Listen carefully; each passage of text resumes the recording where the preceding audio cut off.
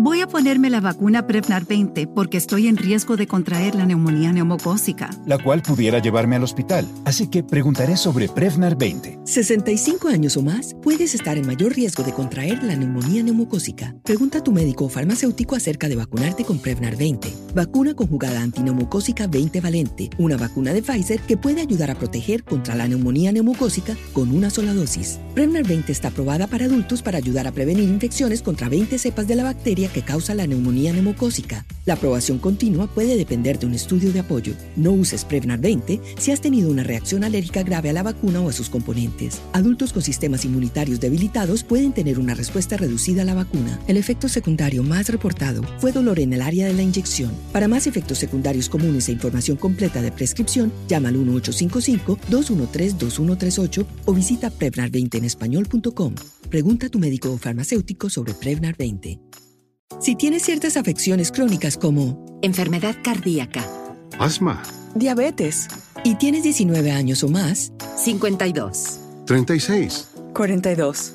puedes estar en mayor riesgo de contraer la neumonía neumocócica. Pregunta a tu médico o farmacéutico acerca de vacunarte con Prevnar 20. Vacuna conjugada antineumocócica 20 valente. Una vacuna de Pfizer que puede ayudar a proteger contra la neumonía neumocócica con una sola dosis. Prevnar 20 está aprobada para adultos para ayudar a prevenir infecciones contra 20 cepas de la bacteria que causa la neumonía neumocócica. La aprobación continua puede depender de un estudio de apoyo. No uses Prevnar 20 si has tenido una reacción alérgica grave a la vacuna o a sus componentes. Adultos con sistemas inmunitarios debilitados pueden tener una respuesta reducida a la vacuna. El efecto secundario más reportado fue dolor en el área de la inyección. Para más efectos secundarios comunes e información completa de prescripción, llama al 1-855-213-2138 o visita Prevnar20enespañol.com. Pregunta a tu médico o farmacéutico sobre Prevnar 20. But I think the development of full artificial intelligence will spell the end of the human race. It's a flying object and we don't know what it is. I would hope somebody is checking it out. With the rockets or whatever, but incredibly fast, opposite direction. They were too fast to be an airplane. I'm glad the Pentagon is looking at this, because if it poses a threat, I want them on top of it. Well, the craft generates its own gravitational field. So you said there's lights in the sky? The internet has become the command center for criminals and terrorists. 911, what's your emergency? I need help, please help me! Aliens won't let it happen. You know, that's what we're instructed to say. Roswell, Area 51. Alien kept deep under the ground. 1,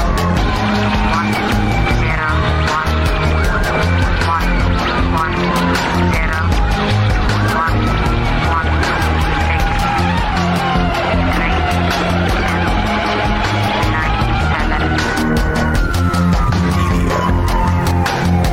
Doesn't have your best interest in mind. The government is self-serving. You're here for a reason. You're listening to Troubled Minds Radio.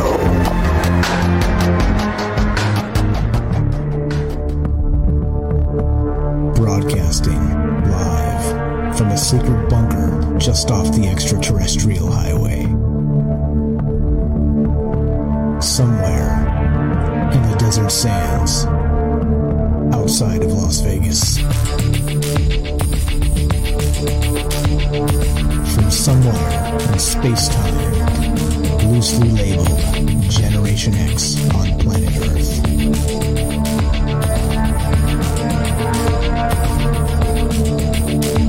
And asking questions of you in earnest into the digital darkness. Yo ho, yo ho.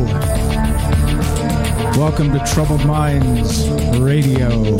I'm your host, Michael Strange, and this is the show where we talk about all the things we're not allowed to talk about. You know what those things are?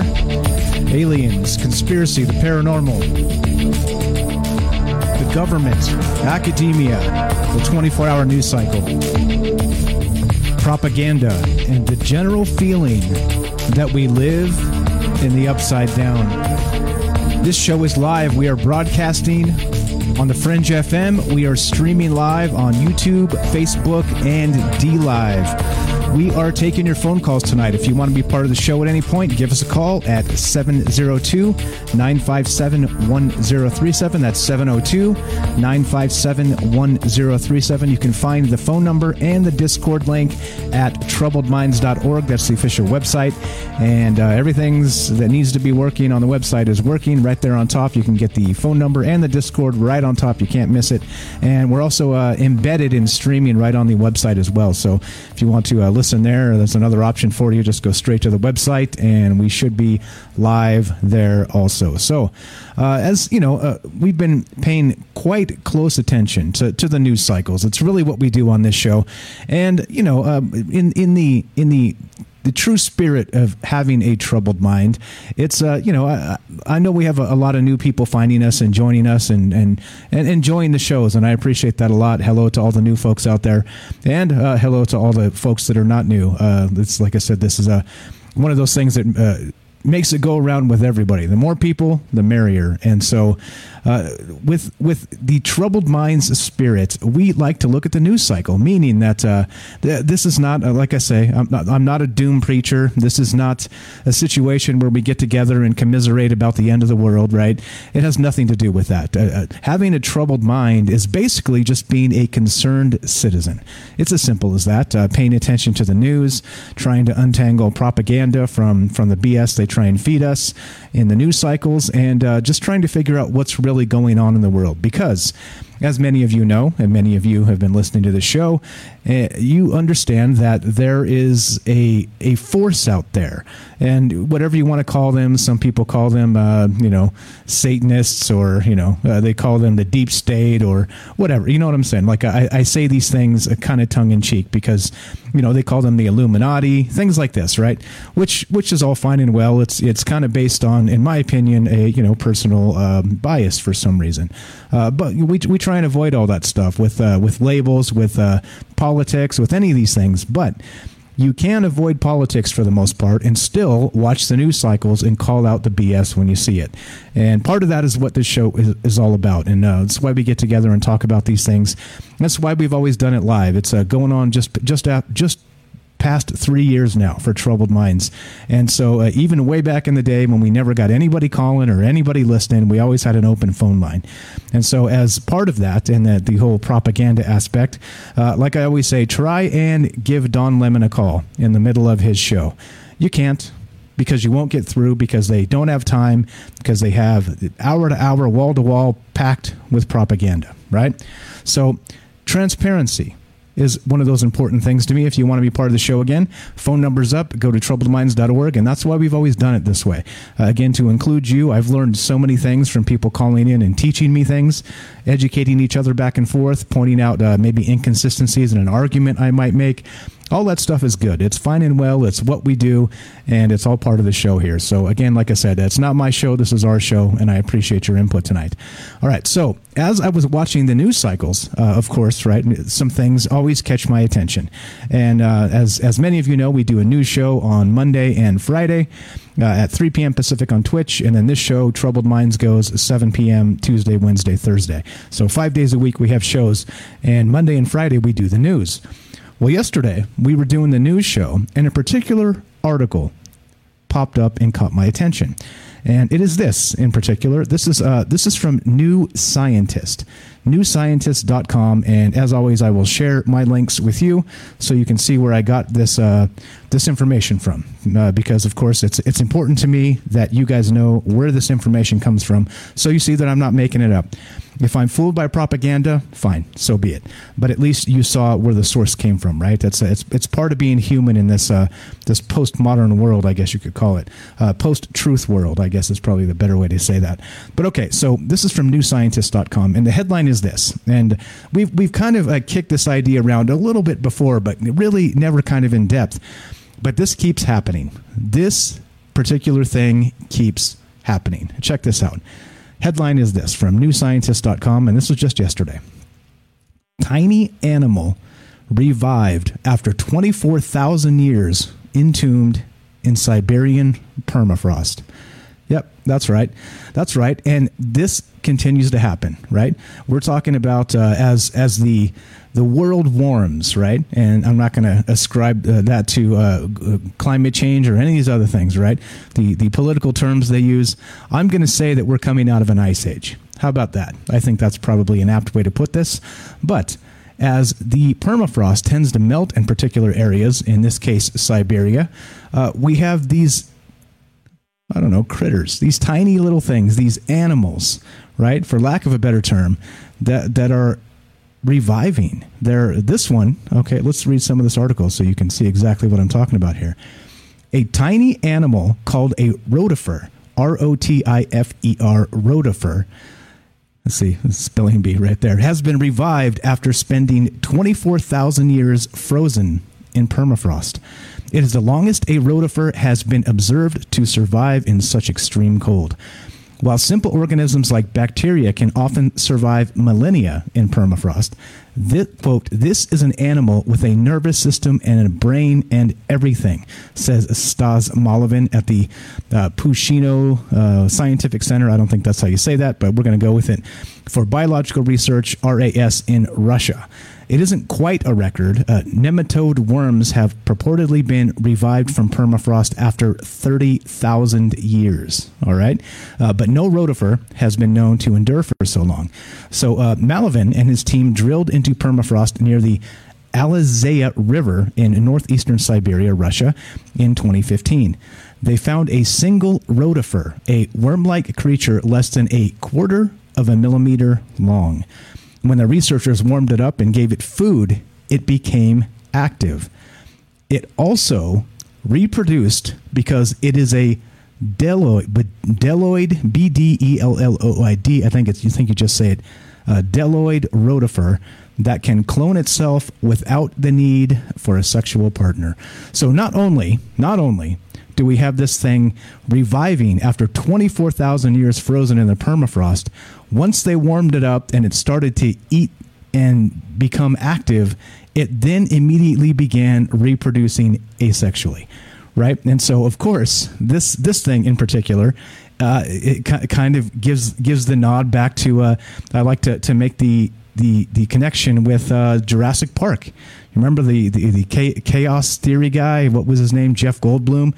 And he said, life finds a way.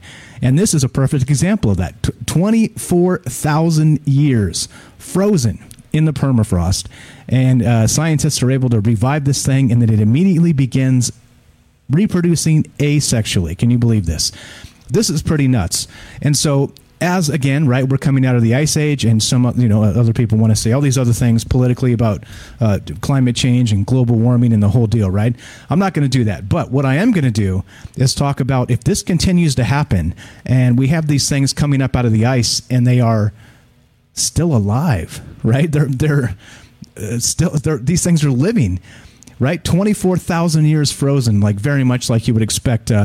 Put somebody in a rocket ship or whatever and send them to another galaxy in some sort of stasis, and then wake them up when they get there. Like, this is something very similar, right? This is crazy. And so as a result, I don't know. So this is an animal, right? Again, it's got a brain, it's got a nervous system. This is not just some tiny microscopic bacteria. This is actually an animal by definition. And so you see what's happening here. If these animals, whatever these things are called, again, what is it? A rotifer, R-O-T-I-F-E-R, rotifer. You like that spelling bee style? These things, if they can come back after 24,000 years frozen, it begs a couple of questions. Number one, if they can do it, all kinds of other bacteria can probably do this as well. Am I right? And if that's the case, how many possibly dangerous pathogens lurk beneath the permafrost as it continues to melt, and continues to melt? And this is the crazy stuff, right? Because, to kind of take it out to just a step further is, we have that same sort of storyline, like a plot line for the X-Files, right? With the aliens are actually frozen in the permafrost up there in the actually down there in the Antarctic. And, if you guys have seen the movie Fight the Future, I'm sure Fox Mulder is out there in the permafrost, actually Antarctica, where it's just frozen. And he's looking for a particular base, right? Where what are they doing? Well, they're harboring these alien life forms that have been buried in the Antarctic for forever, for who knows. And so that's really what the topic is tonight. And X-Files aside, this is really the way any bad, horror movie begins, with some sort of actual permafrost discovery of an organism that was alive 24,000 years ago. And so as this stuff starts to happen, right, the question tonight is, should we be concerned about this? And not only that, what can we do about this? I think maybe, if you look out there in the cosmos and say, okay, well, some people say that the reason there's no aliens, right? I'm going to just go with that theory for a minute here, so forgive my take on this, my angle. But some people say that the Fermi paradox, right, is that, well, how come we don't see UFOs and aliens zipping all over the place, right? How come they haven't landed on the White House lawn? How come they're not in my backyard right now, right? Well, the Fermi paradox says that space is so huge, and we have this bizarre tendency as advanced civilizations to do ourselves in, right? With, for instance, with us, with like nuclear weapons, right? So if we're there on the brink of maybe something amazing for humanity, somehow, some way, we're going to derail it, right? And, there's a lot of ways. There's a lot of ways we've talked about in the past, and very specifically, kind of in the vein of this right here, is that I was talking about in one of the shows several weeks back about bringing soil back from Mars to Earth, right?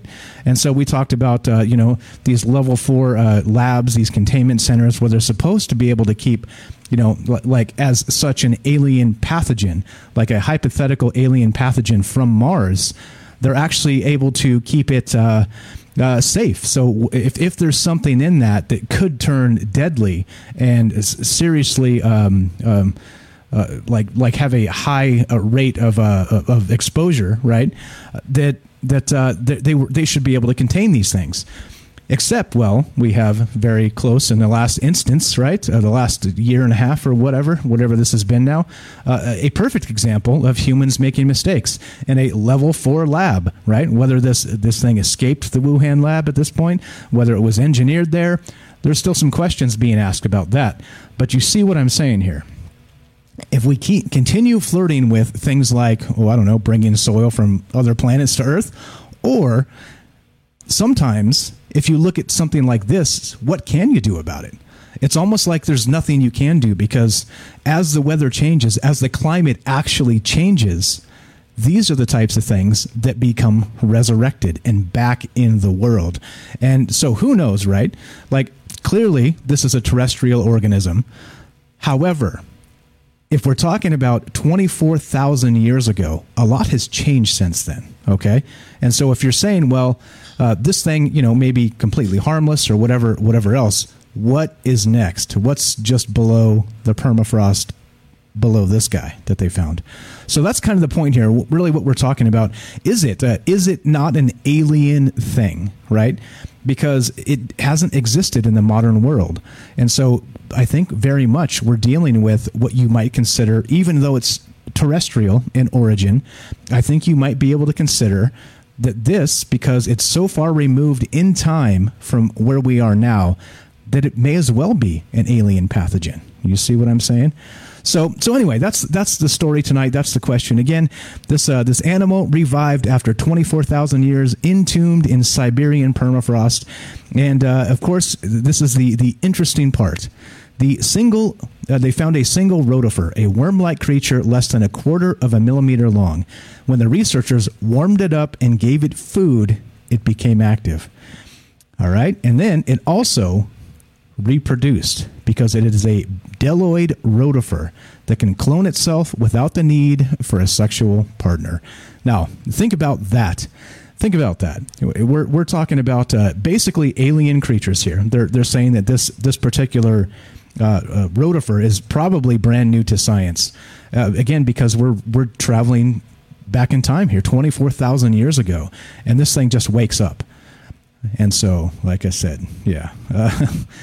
Yeah. If you guys have comments on this, as always, we're doing this live to include you if you want to be part of the show. Phone number tonight is 702-957-1037. That's 702-957-1037. And so those are some of the questions, right? Do you have any ideas if we can do anything about this, period? Literally be able to do anything about this at all. I think that's probably the one thing that that kind of sticks in my craw a little bit about this whole thing, is that we may not be able to do a damn thing about this. But I'm not, again, I'm probably wrong most of the time. So I'm putting the question to you. Do you think there's any way, let's say that there's dangerous pathogens frozen in the permafrost from, I don't know, let's say 1 million years ago. Let's say 10 million years ago. And what happens when the melt becomes so much that these things start reviving and entering a modern world from basically back in time? And like I said, I think the only way to equate this would be to an alien pathogen of sorts, because it hasn't existed in the modern world.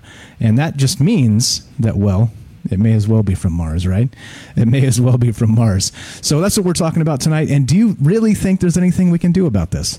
And I think that's probably why, you know, as being part of the Troubled Minds community here, and the way this goes is, I think, you know, remember, I'm not a doom preacher. I'm not saying the end is nigh. There's nothing we can do. I'm saying, does anybody have any ideas out there about how we could possibly contain something like this as the permafrost melts and we end up doing whatever it is we're doing here, talking about dangerous things that maybe people aren't giving enough attention to? So that's what's on deck tonight. That's the question, and well, several questions, and we're taking your phone calls. 702-957-1037 if you want to be part of the show.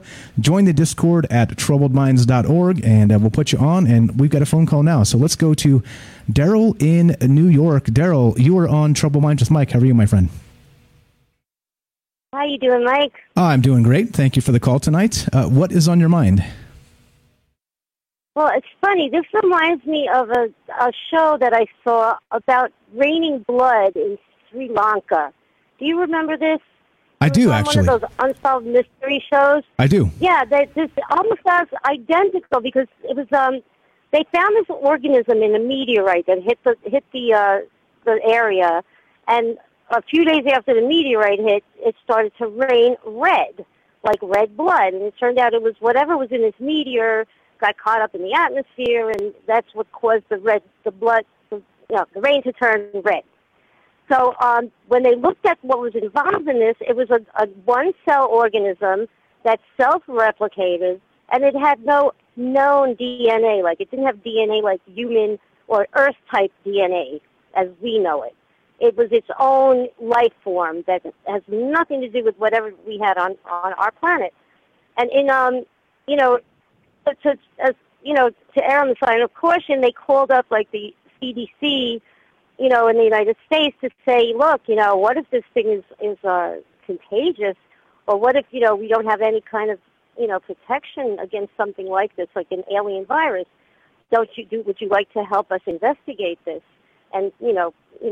Give us some money to research it. They're like, oh, no, we don't have money for that. We're too busy with gain of function, you know? No, I'm just kidding. I didn't say that. But, right. Well, that's what they were doing, probably. I mean, if we're being real. But, yeah. They might as well have said it. Yeah, exactly. Anyway, so they weren't interested because it didn't land on our side of the globe. You know, they didn't have any interest at all, and pretty much blew them off, you know? But yeah. I think they sound almost similar, that this is something that, God forbid, self-replicates. It doesn't even need a mate, so you can't cut off its whatever, you know, its mating format to stop it from rebreeding. And what if it gets out of hand and, you know, creates like a famine or a locust or what do you call it, a plague, a biblical type of plague? We'd have no protection over this. Exactly. You know? Interesting you put it in those terms to bring it back to like resurrecting a biblical plague of sorts, because I think that could be what we're looking at, like specifically because, you know, like I said, like we've said on this show, like you just said, our bodies change, our immune systems are always adapting and developing, and if you get something that the human body hasn't seen in thousands of years, it may as well be brand new again. And so we may have serious problems here, right? Serious problems. Exactly. So it's food for thought. But, you know, if they get their hands on this, they're going to find a way to weaponize it and turn it into something like we have today. You know? I love your enthusiasm. It's before we even know what it is, we're going to make it a weapon. That sounds very America. That sounds very America. Exactly. Yeah. To the powers that be. Exactly. So, all right, well, anyway, that's my thought for the night. Okay, I appreciate it. Thank you. That's Daryl from New York. Thank you for listening. Thank you for the phone call. We'll talk to you soon. Have a great night. Great thought there. So the question is this tonight then. So if these actual critters, these bacteria, these small, tiny, microscopic animals are basically resurrecting from the permafrost, is there anything we could actually do about this? I think that's the question here. Is there literally anything we can do to handle this? Or is this a situation where maybe our hands are tied and maybe that Fermi paradox exists for a reason, because technological civilizations actually end up snuffing themselves out even by accident in a case like this. Anyway, more talk about this weird permafrost business and pathogens and aliens and everything else. This is Troubled Minds. I'm Michael Strange. 702-957-1037. That's 702-957-1037. Don't go anymore. Don't go anywhere, I mean. More after the break. Be right back.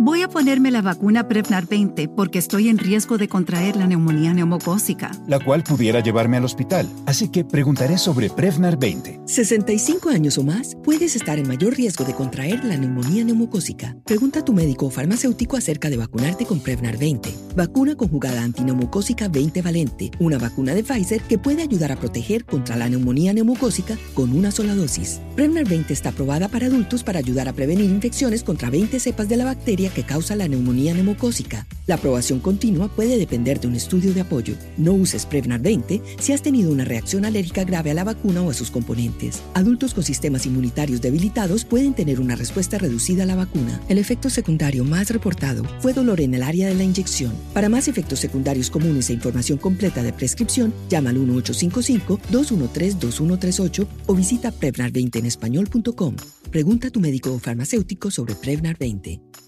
Si tienes ciertas afecciones crónicas como enfermedad cardíaca, asma, diabetes, y tienes 19 años o más, 52, 36, 42. puedes estar en mayor riesgo de contraer la neumonía neumocócica. Pregunta a tu médico o farmacéutico acerca de vacunarte con Prevnar 20. Vacuna conjugada antineumocócica 20 valente. Una vacuna de Pfizer que puede ayudar a proteger contra la neumonía neumocócica con una sola dosis. Prevnar 20 está aprobada para adultos para ayudar a prevenir infecciones contra 20 cepas de la bacteria que causa la neumonía neumocócica. La aprobación continua puede depender de un estudio de apoyo. No uses Prevnar 20 si has tenido una reacción alérgica grave a la vacuna o a sus componentes. Adultos con sistemas inmunitarios debilitados pueden tener una respuesta reducida a la vacuna. El efecto secundario más reportado fue dolor en el área de la inyección. Para más efectos secundarios comunes e información completa de prescripción, llama al 1-855-213-2138 o visita Prevnar20enespañol.com. Pregunta a tu médico o farmacéutico sobre Prevnar 20.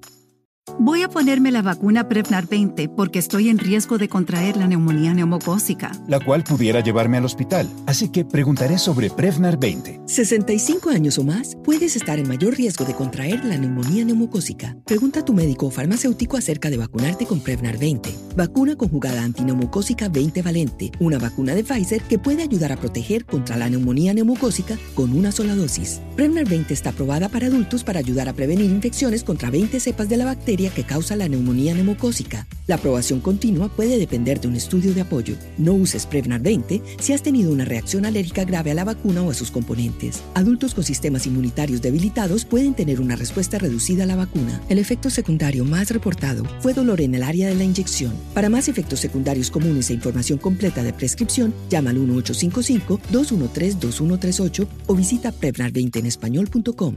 Pregunta a tu médico o farmacéutico sobre Prevnar 20.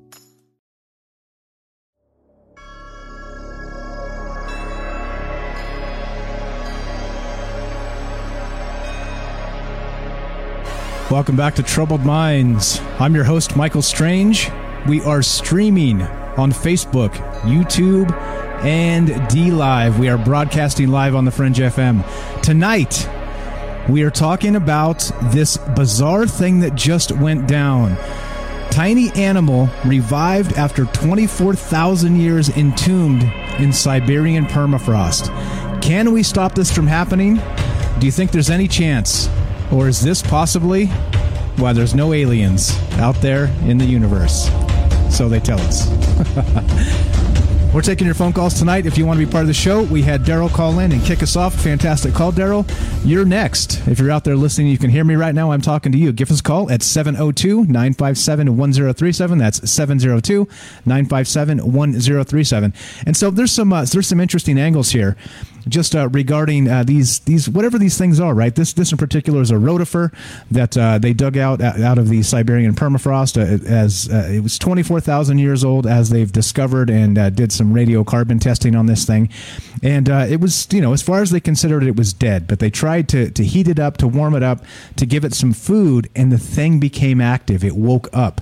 So we talk about the water bears, like I talked about on our news show on Monday, is that the water bears get the tardigrades get the very like they're basically known as one of the most robust life forms out there. Okay, they say they can survive the vacuum of space, extreme heat, extreme cold, radiation, things like this, right? And so they're even on the moon, right? Remember that Beresheet lander from Israel that actually crashed on the moon? It had some water bears, or the tardigrades, actually on this thing because they wanted to test and see if they could survive on the moon. Well, one way to test is to just crash land into the moon and let them live up there, let them thrive, or whatever's going on up there. But so the tardigrades, the water bears, they get a ton of press for being so robust. Okay, we've talked about these things in that they can live for a very, very long time, and even without water, in some situations, they just kind of shrivel up and become in a dormant state, okay? And they just kind of wait until something happens. They get reintroduced to a water source, or conditions for life become hospitable to them again, and they just basically come back to life. And so that's the type of thing that if we see it in nature and it already exists in something like the water bears or the tardigrades, now we have this example, and this isn't the only one. There's actually other examples recently in the last several years here where this keeps happening. And that's what kind of piqued my interest here, is because this isn't the first time we've talked about this. This isn't the first time this has happened. This article is today. And so, or yesterday, actually, June 7th. And so as a result, if this continues to happen, and we go, as the permafrost freezes and gets lower and lower and lower, what do you think is down there? Right? I mean, we're talking about millions of years of who knows what the hell is down there. And so is that, to go a little biblical here, would that be the gate to hell as this permafrost melts and you have these critters, these possibly dangerous pathogens that could resurrect themselves with the snap of a finger? And so not only that, right, in this case, you're like, okay, well, it was only one of them, right? There's no big deal. It's one. They can't, it's not a virus. It doesn't, it's not a viral thing. It's not going to attach to a human host and then reproduce and all that other stuff, right? But this one, it basically, once it warmed up and started moving, it reproduced asexually. This thing actually cloned itself. And so just like that, right, you snap your fingers and by accident, let's say they miss this thing, maybe they wake up some brand new, or because brand new is because old, right, because so old, brand new life form, organism, something that can just snap your fingers and, as it warms up and eats and becomes comfortable and starts reproducing, and then they start reproducing, and you know how it goes, right? Everybody knows how the bunnies work. And so, I don't know, this is a little bit crazy to me. But so the question is this: do you guys think there's anything we can even do about this? And I think, kind of like it strikes me as that whole Fermi paradox thing, meaning that they say that advanced technological civilizations end up destroying themselves, and that's why they're not aliens zipping all over the galaxy, because they've at some point or other something has gone catastrophically wrong.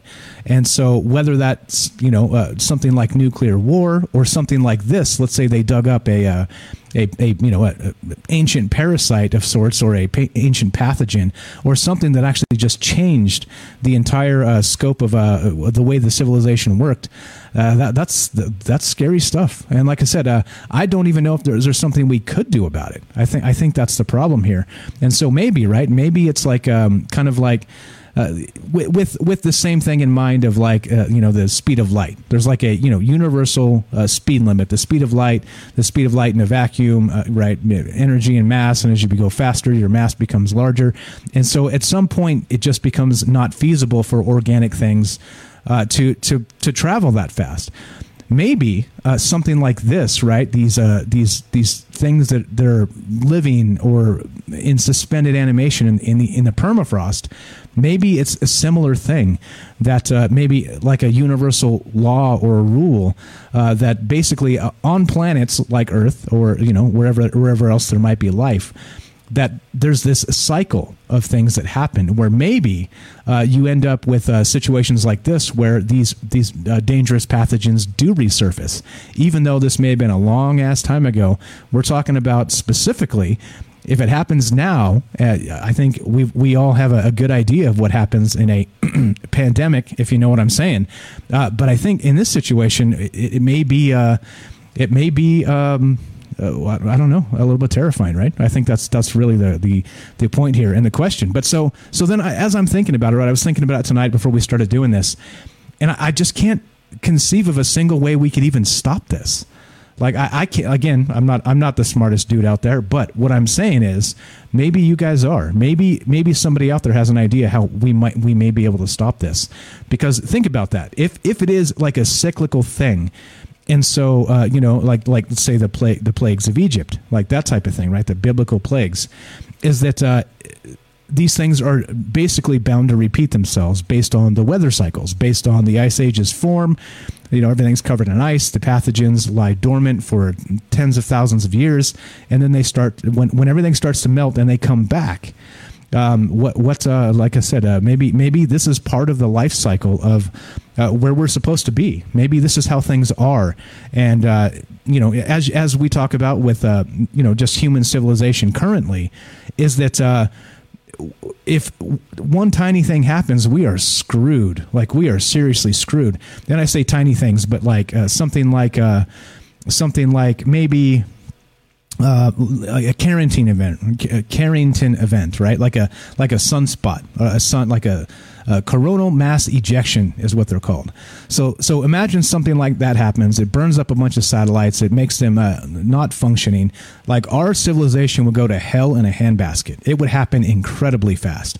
And so people, right, everybody out there in many of the first world places, first world countries in the world are dependent on GPS, on these GPS satellites, right? Dependent on everything, like on the banks working on. And so if you do anything and you end up, derailing civilization with just a tiny thing, and millions of people dead, or maybe more than that, tens or hundreds of millions of people, this is the type of thing that would basically be maybe like I'm suggesting, that sort of speed limit to civilization, right? Is that you're not allowed to advance because there's this circular cycle that happens based on pathogens from the past, and until you can actually become, let's say, competent enough to deal with something like this as they develop, then maybe that's why. Maybe that's why, 2 planets over or something, or on Mars, there's not still life as they said there used to be.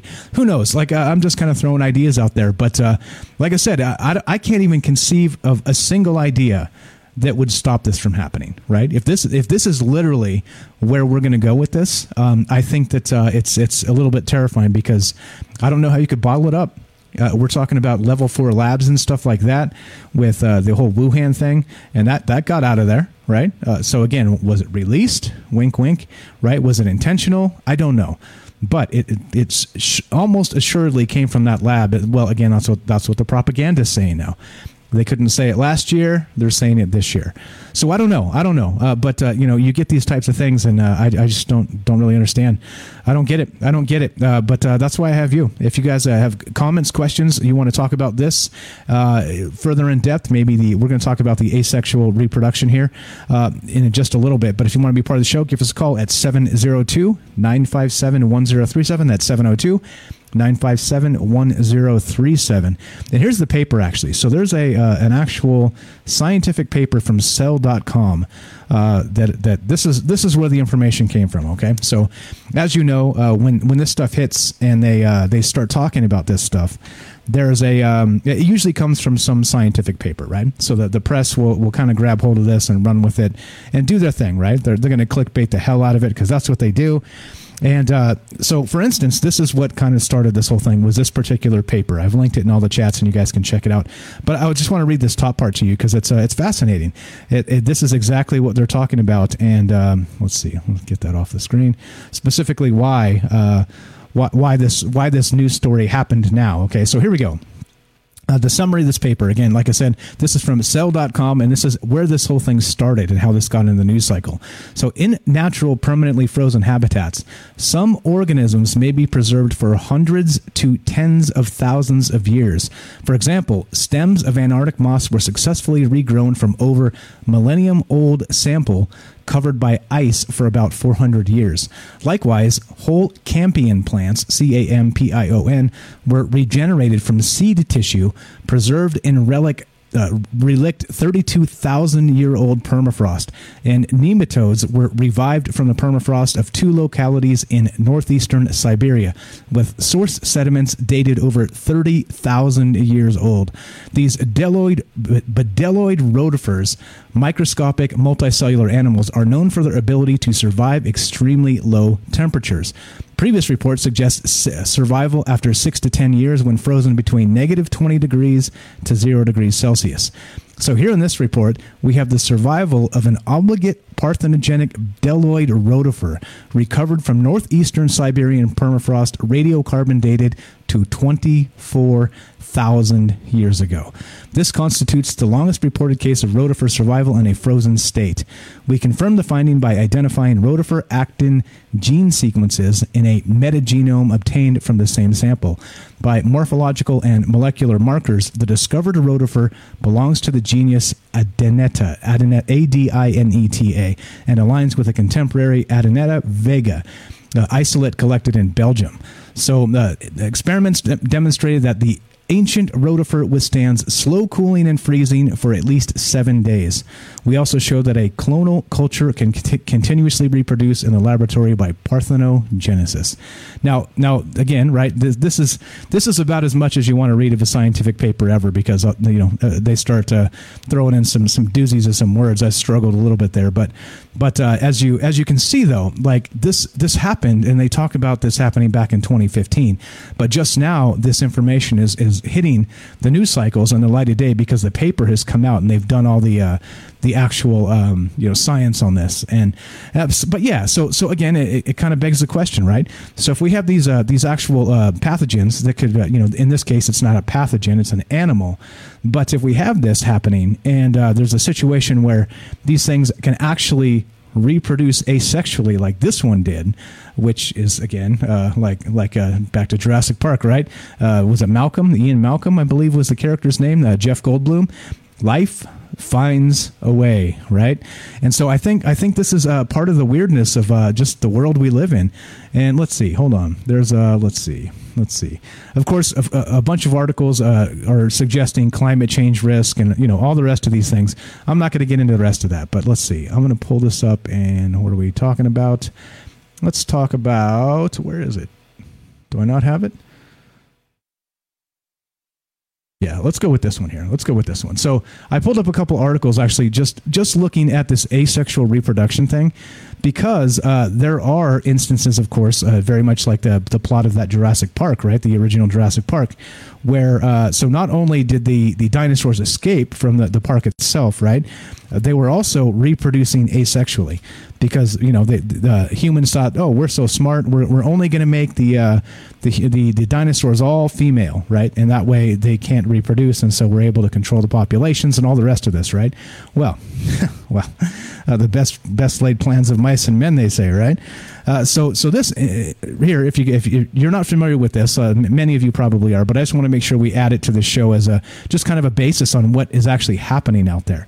Now, this is what this is, and this is from the actual science of Jurassic Park. Okay, asexual reproduction requires no fusion of gametes and needs only one parent rather than two. Instead of introducing variation, the offspring is genetically identical to the single parent. In the book analogy, which they're talking about Jurassic Park, it's like the single parent photocopying two copies of each of the chapters, so they are exactly the same when compared to each other and when compared to the parent itself. Individuals produced by asexual reproduction are known as clones. Now that kind of turns this into a little bit more, let's call it terrifying. Clones. Right? We can take this into Star Wars and cloning and all kinds of weird stuff. But the bizarre part is this has nothing to do with any of that. Like, this is a natural process, all right? An actual natural process. So we'll get into, of course, some of the things, like some of the little more fun things with this, talk about that black oil and the buried in the Antarctic and X-Files as we go tonight. But again, I want to hear from you. Do you think there's anything we could actually do about this? And as I'm suggesting here, do you think that maybe this is sort of a planetary speed limit to civilization, to progress, to actual technological advancement, that there's this maybe cyclical process that happens where these pathogens or entities or animals or whatever you want to call them from the distant past end up being resurrected in the modern world. And of course, as a result, like I said, we saw in the past year and a half the pandemic, or whatever you want to call it. We see how people react to this type of thing. Can you imagine if it was 10 times worse, right? If it was 100 times worse, like, who knows? Like, this could be really, really, really bad. So anyway, this is, let's see, did I link that? I did link that. Okay. So in any case, that's what we're talking about. And here's another one. So this is from animalogic.ca.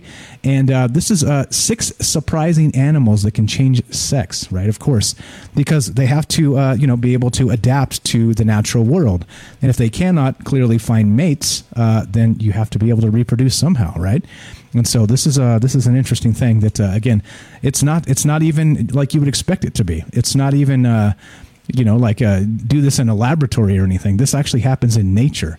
Pretty crazy stuff. So here we go. This is let me just burn through this real fast. Still taking your phone calls tonight. If you have comments on this, what do you think? The main question in my mind about this is it seems like this is inevitable. That's the statement. But meaning, is there anything we can do about this? Is there anything at all we can do about this? Because this, like I said, coming out of an ice age, it seems like, you can't just like bottle up the Siberian permafrost. It's out there and it's going to do its thing and it's going to melt, right? Literally coming out of every single ice age. So it kind of makes you wonder is if maybe there was maybe an advanced civilization like some people have suggested with maybe Lemuria or Atlantis or places like this, like ancient, like millions of years ago type thing, that were somehow maybe wiped out. Possibly, I'm speculating, of course, and making a huge claim here, but maybe wiped out by something like these pathogens that are cyclical every several tens of thousands of years or even millions of years. Who knows? But I hate to say that's our fate here, but interesting stuff. So here we go. This is I'm going to burn through this real fast. Still taking your phone calls tonight. 702-957-1037. Click the Discord link. Troubledminds.org is the official website. And let's see. Here we go. Let's go to this article real quick and talk about this. So 6 surprising animals that can change sex, right? Fish, they say, fish. Of all the sex changers in the animal kingdom, fish are the most well-known. For clownfish, it's very much a man's world because all clownfish are, in fact, born male. The most dominant male of the group will become female. There will only be one female per clownfish group. If she dies, then it's normally down to the largest male to change sex and take her place. And so you see, right? It's very similar here, is that nature finds a way to adapt, even though male and female and these things for reproduction, they end up being, let's say, what would you say? Fungible, maybe. I don't know. Interchangeable. Okay, so here we go. Fish, right? Oh, fish, no problem. Corals. I didn't know this. Did you know this? To jump to something a little more obscure, in 2008, it was discovered that mushroom corals can also change sex in both directions. In comparison to fish, very little is known about the sex lives of corals, although it seems quite common for polyps to bud off from the parent in a form of clonal reproduction. Whether this ability to change sex will be discovered in other coral species remains to be seen. And of course, right, I see somebody in the chat there in the Fringe Discord putting Alex Jones with the frogs, the frog memes. Yeah, I think we'll get to frogs in a sec. But anyway, so more animals that can actually change sex here. Number 4, slugs. All right. Again, I didn't know this. Did you know this? I knew about the frogs, right? And I think that's part of the basis of the Jurassic Park, the book, right, by Michael Crichton, and the movie that they replaced some of the DNA for the dinosaurs with frog DNA. And so as a result, some of these frogs were able to change sex based on whatever they needed to happen, right, to reproduce. And so that frog DNA that was built into the dinosaurs, Jurassic Park clearly is this fiction, but it allowed the dinosaurs, even though they were all female, to reproduce somehow. So here we go. Number 4 is slugs on this list. Amongst animals with a weird sex life, slugs are surely right up there at the top of the list. For slugs, it seems choosing one sex isn't just enough. Slugs are hermaphrodites, having both female and male reproductive organs, which they use to mate simultaneously. Unfortunately, things get even weirder with a group called the banana slugs. These slimy critters engage in apophallation, which is the scientific term for biting off the partner's penis. Yep, I said it. Apophallation, which is the scientific term, it bears repeating, for biting off the partner's penis. Some scientists have hypothesized that preventing the partner mating as a male again might be a selective advantage. Other than that, it's just weird. It's just weird. Here we go, frogs. Back to the Alex Jones frog meme. We'll get to this, actually. We'll finish this up in a sec as we go. So tonight we're talking about this article, right? This came out, again, New Scientist reported this yesterday. This tiny animal revived after 24,000 years entombed in Siberian permafrost. And so my question tonight is not just this in particular, because it continues to happen, but is there anything you think we could do as a human species to stop these things from occurring? Because I think it's only a matter of time. As Fauci and these guys have said, that they fully expect pandemics to happen. It's just part of being in the world. But my speculation at this point is, do you think that this is sort of a limiting factor to technological civilizations, and it's sort of a cyclical thing that stops us from reaching a certain point? That's the question tonight. That's what we're talking about. And of course, we are taking your phone calls. If you want to be part of the show tonight, give us a call at 702-957-1037. That's 702-957-1037. This is Troubled Minds. I'm Michael Strange. More of this conversation after the break.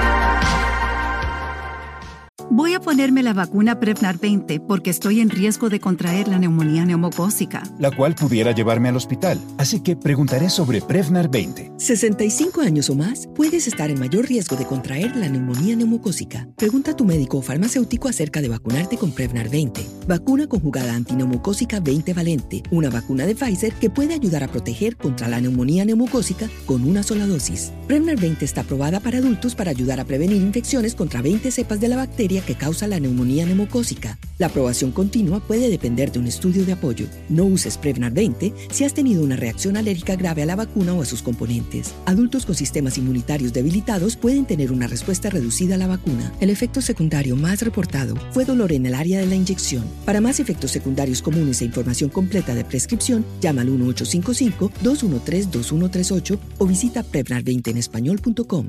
Pregunta a tu médico o farmacéutico sobre Prevnar 20. Every day, we rise, challenging ourselves to work for what we believe in. At U.S. Border Patrol, protecting our borders is more than a job. It's a calling. Agents answer the call, working together to keep our country and communities safe. If you're ready for a new mission, join U.S. Border Patrol and go beyond. Learn more at cbp.gov/careers. What if you could have a career where the opportunities are as vast as our nation, where it's not about mission statements, but a shared mission? At U.S. Customs and Border Protection, we go beyond to protect more than borders. From ship to shore, air to ground, cities to local communities, CBP agents and officers are keeping people safe. Join U.S. Customs and Border Protection and go beyond for something far greater than yourself. Learn more at cbp.gov/careers. Broadcasting live from a secret bunker just off the extraterrestrial highway. Somewhere in the desert sands outside of Las Vegas. From somewhere in space-time, loosely labeled Generation X on planet Earth.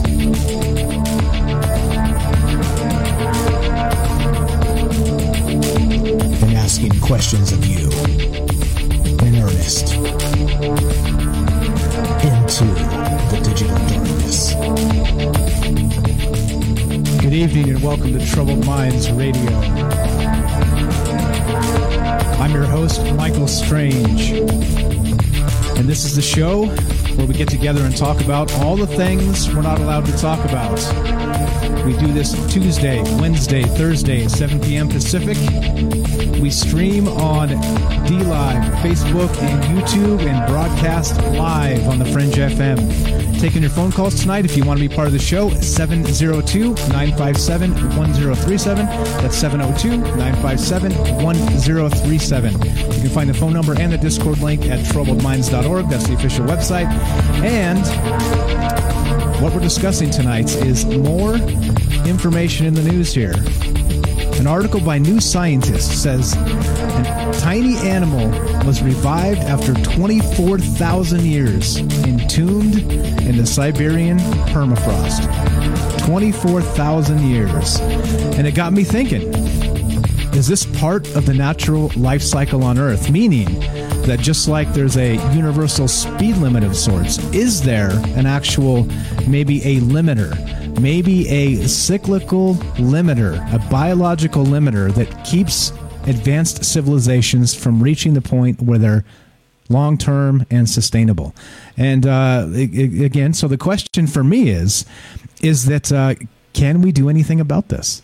And if we can't, clearly, I think this may fit my theory there, is that there's some sort of actual, like a biological limit based on just the time frames of pathogens that have maybe been buried in the permafrost, maybe pathogens that are yet to be rediscovered from a million years ago type of thing.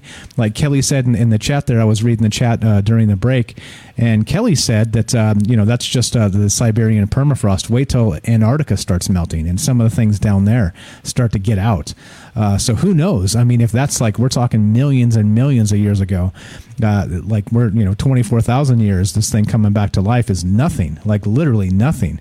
So I think that's what we're doing tonight. We're talking about that, discussing whether there's anything we could even do about this. I think that's the question that probably bothers me the most about all this, is I'm not sure we can. I just don't think that, given the technology we have and just, so many people on the earth, that if something like just horrific gets out, let's call it an alien pandemic of sorts.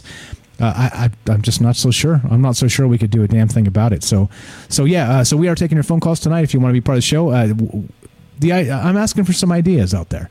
Do you think it's possible for us to contain something like this with the melting permafrost? Again, like I said, if you want to talk about global warming and climate change and that type of thing, fine. The climate changes. It always has. It's always going to continue. And so when it goes in these cycles, these pathogens or whatever these creatures are, they seem to resurrect. They seem to come back into the modern day life, for good. What would you say? For better or worse, I guess. For better or worse. Now we got Rohan on the horn here. Are you there, buddy? Rohan, test 1 2. Yeah. How you doing, buddy? Just unmuted. What's up, my man? Welcome to the show. How are you tonight? I'm not too bad. How are you? Okay. So I'm enjoying the show. It's a good one. Thank you. This is there's a lot here, right? What do you think about this permafrost stuff? Do you think that literally there's any way around this? I mean, to me, it seems inevitable. Am I wrong there? Wow. Back me off the cliff. Wow. Help me out. No, I'm with you, but no, I am and I'm not. I can see what you're saying, but at the same time, I'm with that. Like, okay, I trust life and the universe. Do you know what I'm saying? And I often think it's the meddling that we do that screws things up. Do you know what I'm saying? Because nature seems to, like we said before, life finds a way. Yeah, and life wants to get more complex and interconnected. You know what I mean? It's a creational universe. So, do you know what I mean? I don't think we need to worry.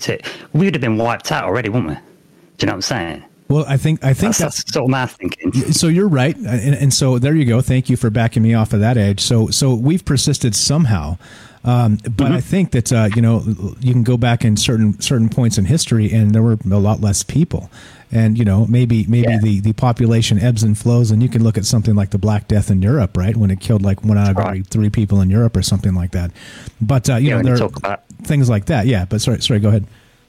I was just going to say, yeah, and they talk, at least in Britain, they talk, it was the fire of London that kind of burnt it, separated things a bit, do you know what I mean? To sort of slow it down, but obviously that's all debatable. Yeah. I think this idea, it's been explored before though, so this triggered me. I got triggered, Mike. But it triggered me in a good way. There was an old black and white film I saw as a kid, and I've been trying to look it up for the whole show, and I can't find it. And basically they found it's all black and white film, they found an ancient humanoid species they didn't know. Somebody cuts the finger, blood gets on the bone, the flesh starts regrowing, and this thing's like some really hard to kill Neanderthal. Do you know what I mean? Yeah. So on them roads, and I'm thinking, hang on, we had that. Didn't you have that? Let's reanimate them old soldiers, and then we got talk of these giants in Afghanistan that seem to be able to regenerate, whatever. And it's like, then it brings me into that. What is in Antarctica? Could it be the old ones? There's ancient titans in there. The Stargate is buried in Antarctica that actually will bring in Cthulhu. Yeah, I mean, like, who knows? Like literally, who knows? I mean, Earth is so old, and it's still even young by universal standards. It's still like again, I think partially it's fun to kind of go out there on the limb and think about that stuff. But then it's also, it's like I'm saying with this, I like how you said it. Life finds a way. All right. So you could even say that, in a negative aspect like this, like the life finds a way, and it might be the pathogens. It might be the asexual reproduction. It might be these things kind of recreating themselves, a resurrection of sorts after, let's say, 1 million years or something. Right. But then also, I think you're right. So not just that, I think in the same span, I think that, the human beings are in some capacity maybe more robust than we give us credit for. And so thank you for walking me back off that cliff. I appreciate that. Yeah, and you've kind of already had practical experience of this with the Wim Hof stuff. So you know about sort of these hidden things. And I was just talking in Discord with someone about that sense where people are staring at you. And that's a known thing, galvanic skin response. So we have got stuff going on. You know. Yeah, It must definitely. have been pretty rugged people built America, didn't they? You know, they were a lot tougher than we are these days. You know, so. I think that's easy to say, though. Yeah, definitely.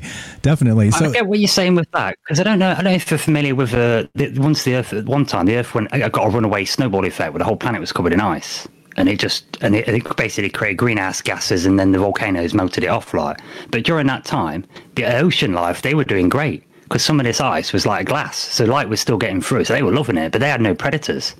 And then I see what you're saying there. If you get one of those things, like in the film Life from 2017 with Ryan Reynolds, they find a sample, a probe that's come back from Mars.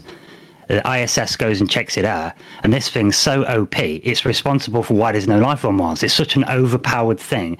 Its whole body grows rapidly, it learns rapidly, its whole body is a muscle and a brain. So they just don't know how to deal with it. Do you know what I mean? And it just takes over everything. It ends up, the twist at the end is it ends up going in the wrong shuttle. They try and get rid of it, and it's going to crash on Earth. So it's like Earth's going to get decimated by one life form. Do you know what I'm saying? So it's scary to wonder, Well, exactly. But then, so we are coming out of an ice age, all right? And so how much of that is, this whole climate change thing? And like I said, I don't want to get into that can of worms. But so regardless, it's melting no matter what. So I think that's part of the scary part about this is specifically not just this critter, like this one's harmless, right? As far as we're aware. But then what about the ones that are not? And kind of that back to that whole, X-Files, black oil, the alien pathogens, this type of thing. And like I said, it doesn't even have to be alien at some point, because if it's literally been gone from the face of the earth for 1 million years and comes back, it may as well be alien, right? I think it may as well be for sure. Exactly. And I like the point that Daryl made straight away, because that's military thinking. Let's weaponize it. Because that's the first thing you think from a defense perspective, isn't it? What can you do to hurt people with it so we can defend against it? But then that takes me to Prometheus, man. And I'm like, what if you find one of them down there? Some old canister. Oh, look, it's a Baghdad battery. Crack that baby open. And the gin from the days of old, you can't let the genie out of the bottle because you can never put it back. That's right. You're done. You're done. Yeah, maybe. And so I don't know. Like, I've talked about in the past on a show actually bringing a pathogen from Mars accidentally, right? Because we clearly won't know what it is until it gets here. Because we're going to have like a robot scoop it up and then have some kind of plan to bring the thing back. But then once it gets here, you really don't know what's in it until you take it into a laboratory and put it under the microscopes and do all the the radiocarbon and all the stuff on it, right? So I think exactly, yeah. But so with that said, it's the same sort of situation with like the Wuhan, right? It's the same thing. So like we're talking about a level 4, that. Right. Go ahead. Yeah, no, I was just thinking that same thing. I was like, well, how? I don't know. You don't need to answer this, but how far do you trust NASA to get things right? How far do you trust them to have stringent protocols and do things just right for our best interest? How far do you trust, let's say, a Bio4 weapons lab? I mean, what comes out of weapons labs? Do you know what I'm saying? Yeah. Well, exactly. And where'd they get it from? How are they weaponizing it? What are they doing to it? Like there's a lot there. There's a lot that's clearly happening too. Like they're doing these things. This is not. And these are not accidents. I've seen a story recently where there was something to do with, I'm going to butcher this, but there was something to do with biologists to figure out how to program cells. They don't know how it works, but they can make it happen. So they're just going to do it, even though they don't know the function or what it's going to, what the impacts are. It's a bit like that. You don't know what electron exactly is, but you can make it do stuff. They figure that out with cells. So it's like they're just going to go ahead and do it. Don't know how it works. And I think it's that kind of thinking in science that kind of gets me a bit worried. It's not the virus that scares me, it's idiots that scare me. Well, like the old A bomb, the atom bomb. It could create a cascade, it could burn the atmosphere, it might create a chain reaction and turn the Earth into a black hole. Screw it, press it, Right. Yeah. Well, exactly. Like the CERN and that whole thing. Like, and I think didn't China just create their own artificial sun or something like this too? I mean, there's a whole bunch of like. Well, I think we're running down a dream, and it's a bad dream. It's a nightmare. It's not good.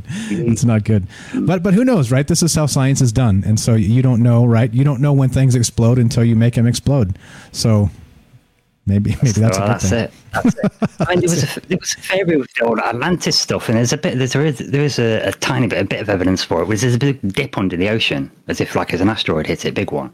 But I've seen where the remote viewers tried to remote view Atlantis back in the day, and they said, oh, what happened to it was they blew it up.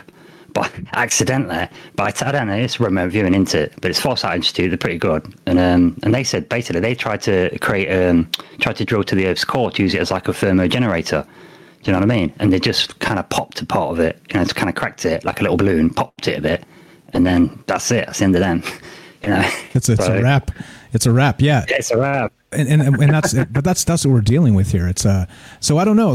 So what do you think about the theory that we are cyclical, and maybe this is a way for nature to maybe keep itself from becoming technologically superior, right? Maybe it's like a speed limit of biological proportions that happens on like a million-year scale or something like that. What do you think about that theory? Right, that's a good idea. It kind of reminds me of Thanos. We've got to balance the Earth or kill half the people just to keep it level, like sort of thing. But then I think I had a good think about that when you said that, and then I thought, well, same again back to the life creates. What does life do? What does this creational universe do? It's constantly looking for more interconnection, constantly looking to evolve, constantly looking to get more and more dense.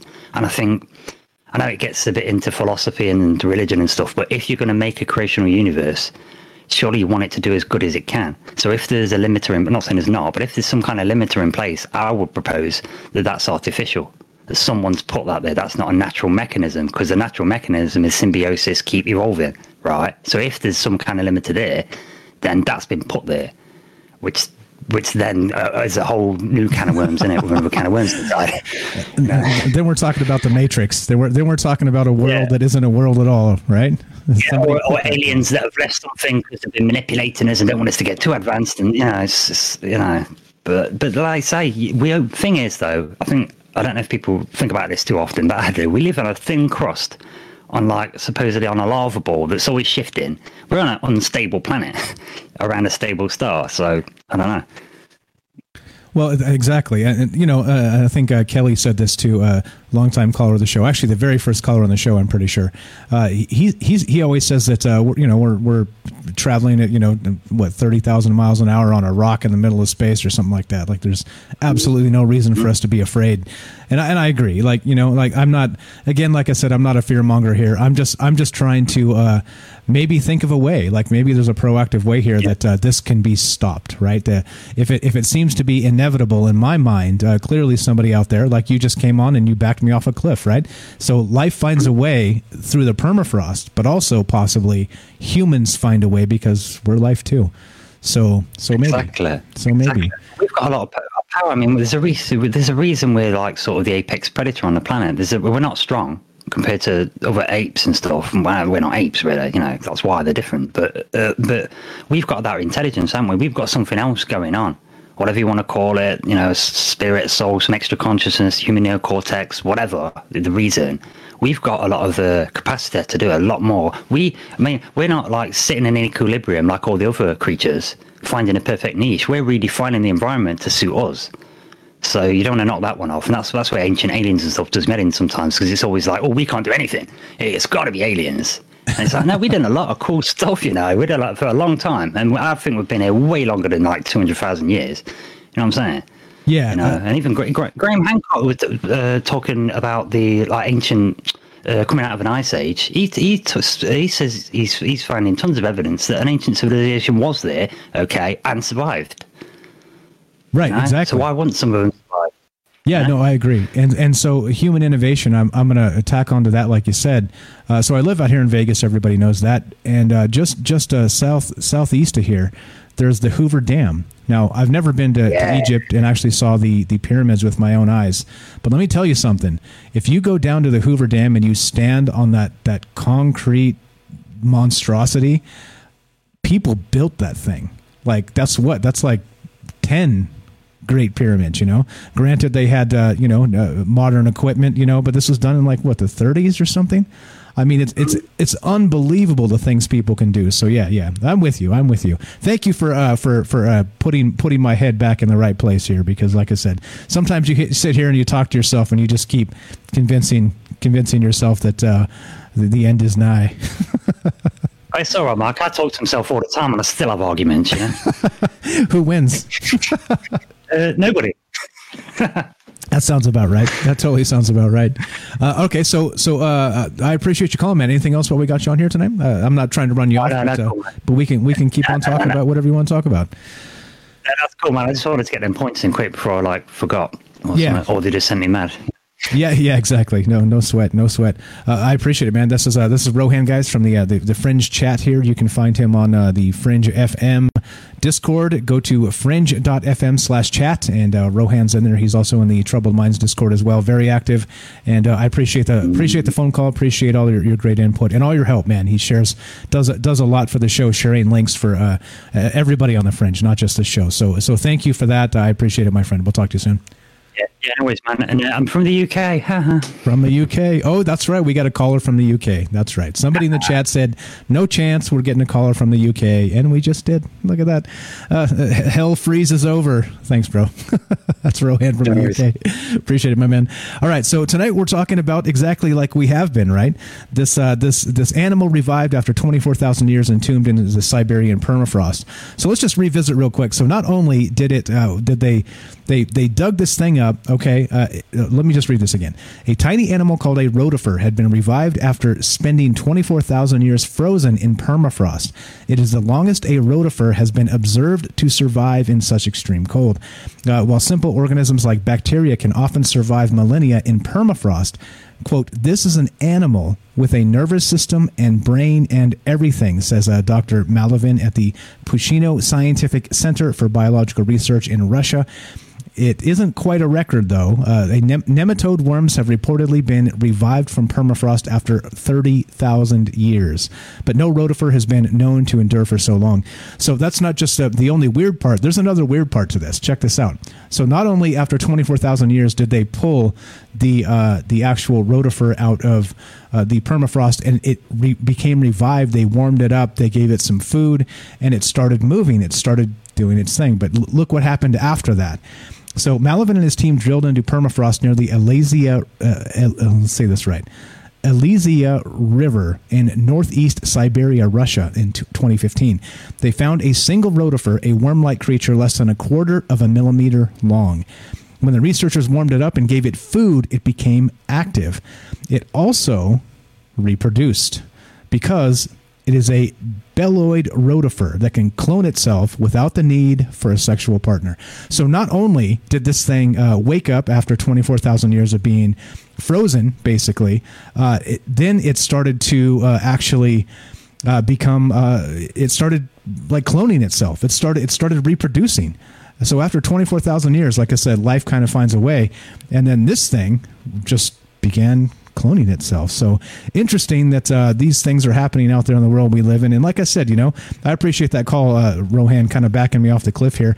Sometimes you talk to yourself, right? And like you have a hard time convincing yourself that the anything good can come of this. But life does find a way, and it's not just these pathogens or these little animals that live in the permafrost up there as they become resurrected. It's also humans. Humans persist. Humans find a way, and yeah. So okay, let's see. What else do we got? A little skimming the chat here, seeing if we got anything else. Okay, so that's the deal, right? So we were actually talking about at the top of the hour some of the actual other critters in the world that can do asexual reproduction. So let's just burn down to the bottom of this real fast. We were on frogs. Of course, we had the Alex Jones meme in the Fringe Discord there with the Alex Jones beating his chest and saying the frogs are turning gay, which whatever you think. But frogs, of course. So we'll say frogs. And a spontaneous sex change has also been observed in the common reed frog from West Africa. And, of course, part of the plot for Jurassic Park and how that whole thing shook out in the book there. Number 2 on this list is snakes. Some snakes, some female snakes, such as the yellow-bellied water snake, kept alone in captivity, have unexpectedly given birth to litters of baby snakes. Known as parthenogenesis, it is a type of asexual reproduction and might have evolved as a last resort strategy when no males can be found. And talk about not actually having or life finding a way. I think that's the craziest part, right? Is things like that. And number 1 on the list, butterflies, birds, and lobsters. So very occasionally, animals can be born as both male and female. But these unusual cases aren't hermaphrodites. They are literally half of each sex. This is perhaps most striking in butterflies, where each wing would be a different color. Known as glandromorphs, it is most likely occurs as a mistake in very early cell division. Let's say this right. Gaiandromorphs have subsequently been found in a handful of other animals, including birds and lobsters. And so there you go. Interesting stuff here. And as we said, life finds a way. Nature finds a way and does its thing. So as we're doing this, we're still taking your phone calls. This is Troubled Minds. I'm Michael Strange. 702-957-1037. That's 702-957-1037. And the question is this. If something happens and a actual pathogen is revived from the permafrost, do you think it's inevitable for something awful to eventually happen here? That's the question tonight. Kind of kicking the can down the road and asking these questions, and that's what we do. More Troubled Minds after the break. Don't go anywhere.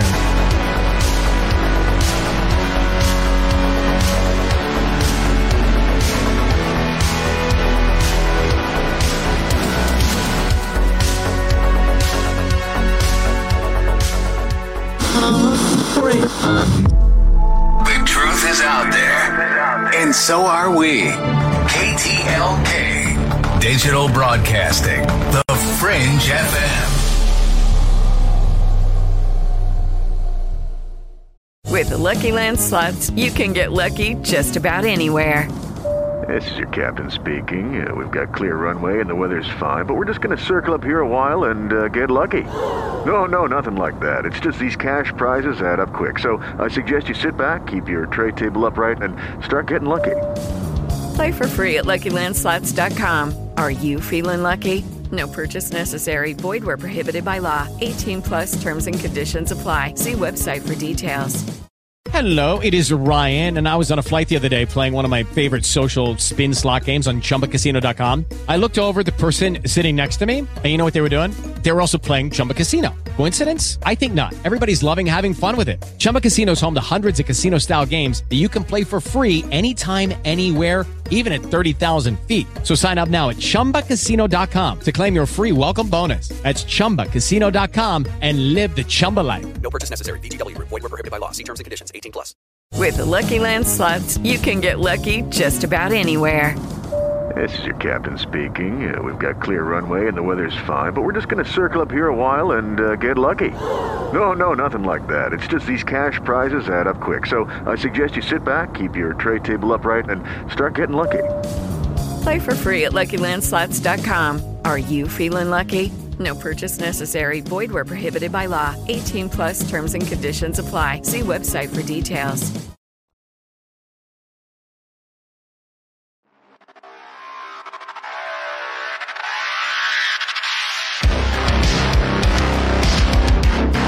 Welcome back to Troubled Minds. I'm your host, Michael Strange. We are streaming on Facebook, DLive, and YouTube. We are broadcasting live on the Fringe FM. Tonight, we are talking about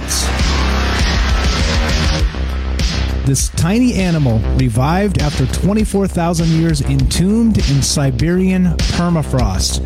And of course, if there's one thing, there's another thing, and there's going to be more of these as we come out of this ice age. Again, like I said, global warming, climate change, whatever. The climate always changes. It has always changed. So is this, the question I pose, do you think this is some sort of biological limiter that kind of keeps maybe technological progress at bay? Kind of like I said, I was equating this to maybe the speed of light in the vacuum, right? To where it's a universal speed limit for particular reasons. But I think that this could be maybe a similar sort of thing to kind of stop not just faster than light travel or breaking the laws of physics, but maybe it's kind of built into the cyclical systems of the Earth to actually stop us from becoming whatever, super technologically advanced, because of course you'd have to really be super advanced to avoid something like this as it happens. So there you go. We're taking your phone calls tonight, and one more segment on Fringe, which is about 25 minutes or so. So if you want to be part of the show, 702-957-1037. That's 702-957-1037. Let's go to Matt in California. What's up, my friend? You're on Trouble Minds with Mike. How are you? Good. How you doing, Mike? Doing very well. Hey, interesting topic tonight. So I just want to talk about the X-Files, because you said you were talking about the movie, but there's actually an episode of the X-Files. It's like the 6th episode of the X-Files, and it's where Mulder and Scully go to this lab in the snow. I don't know where it is, in Antarctica or somewhere, Alaska, in the snow. And everyone's already dead, and they find, it's exactly what you're talking about. It's like they found a worm in the permafrost, and it's like a parasite that attacks people and makes you, I guess it like turns you evil. Like it like uses you as a host. And Mulder and Scully had to figure out how to beat it, and they do, of course. But that's the X-Files episode. Nice. So if you've never seen that, I want to go back and look at it. Yeah, was that season 1? Do you recall? I'm not 100%. Yeah, I believe it was like right in the beginning of. It was one of the first episodes of the X-Files. Okay. Because some of those, I love the X-Files, but some of those shows actually like scared me. Like it was actually like a scary episode, because it could really happen. I don't know about being like a parasite or anything, but it's what you're talking about, how they found something in the snow and the ice that was, it got melted and it was alive, came back alive. Yeah. Anything like this, if we always jump to the bad conclusions, but we're not prepared if it is something that is harmful. Yeah, well, I think that's obviously clear just based on the past year, right? I mean, it's something, I don't want to downplay people dying, but talking of pandemics, they could be much, much worse. Like I said, look at the Black Death in Europe. I mean, clearly a different time and a different age and all that, but I mean, these things could be actually horrific. And so I guess the good news is that even without vaccines and modern science and all the rest of that, humanity found a way through that. So maybe that our strength lies in numbers. And I mean, dead soldiers. Hate to be morbid, but maybe that's it. We can win with numbers here. I don't know. Go ahead. Sorry. I don't like to be all doomsday, but I mean, like I said, we weren't prepared if it's something bad, but maybe it could be something good. You never know. So I just want to throw out that X-Files episode, because if you've seen it, it's exactly what we're talking about tonight. It's like a worm in the snow, and it breaks loose. And Mulder and Scully beat it. So yeah, of course. Do you know what they did? Right. Do you know how that concluded? Can you spoiler alert us? How did that happen? Maybe there's a clue for us. That's all right. If you don't know, that's cool. They cut it out. It's like crawling in your skin, and they like cut it. Oh, they isolated themselves because whatever the pathogen, the parasite was, it made you violent.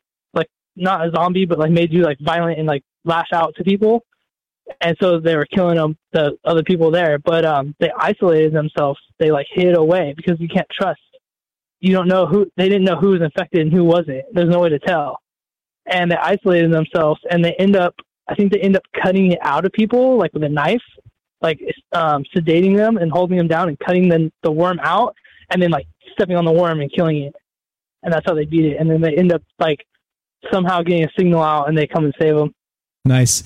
The good old fashioned knife. Sometimes old technology works, man. Matt, I appreciate the call. I just wanted to put that out there. I appreciate it. Anything else while we got you on the phone?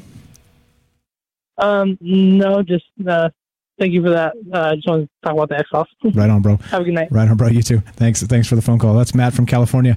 If you guys want to be part of the show, we're taking your phone calls tonight. 702-957-1037. That's 702-957-1037. And we're talking about this permafrost stuff. And it happens, it hits a news cycle from time to time. Again, this is from New Scientist. And, the tiny animal revived after 24,000 years, entombed in Siberian permafrost. And just like Matt said, right, the X-Files episode, this became a problem, right? This became a problem. And of course, I asked how they defeated it because, well, maybe now I need to carry a knife around with me because you never know. You never know. We're going to have to cut a parasitic resurrected worm from tens of thousands of years ago out of your friend. You know what I'm saying? So anyway, all right. So part of this, so the weird thing is this. So not only, again, if you guys are just joining us, I know people come and go in these radio broadcasts, but this is what we're talking about tonight. So this tiny animal was revived after the 24,000 years entombed in the Siberian permafrost. But so not only did it come back to life, they warmed it up, they gave it some food, and it started moving. But then, crazy enough, it started actually cloning itself, like reproducing asexually, this thing.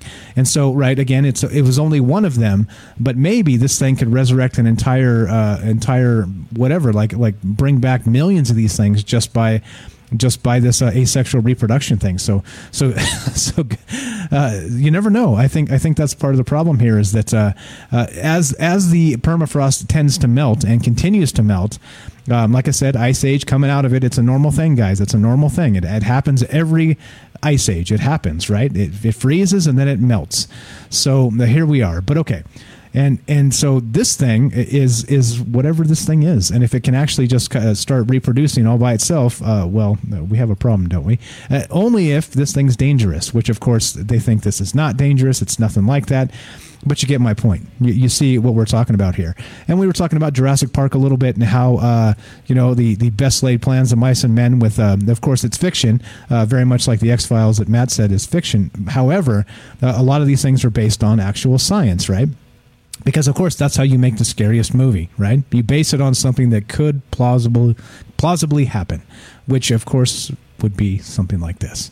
And so who knows? As this continues to happen, like there's a few articles here about it. The rotifer, this is from Gizmodo. I'm going to link a couple of these if you guys want to read up on this. The actual scientific paper itself, which is pretty good. If you guys like that, you can check it out as well.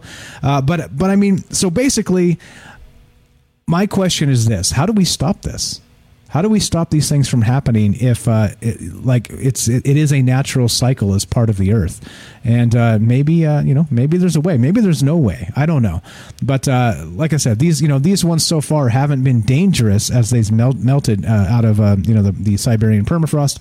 But as it continues, and these things continue to do this resurrection bit after thousands of years frozen, what could be there? What could be underneath? What could be part of this? And of course, all this in the news, this actually hit the news yesterday, this particular rotifer and the 24,000 year thing and the permafrost, but it came from a paper actually from 2015. And so here's the actual scientific paper. If you guys haven't seen that, I'm linking it in the chat. And I read just a little bit of the summary when we started tonight, but I'm not going to do that again because the words are really big and it's really boring. So in case you're into that, there it is. There's the actual paper where this came from.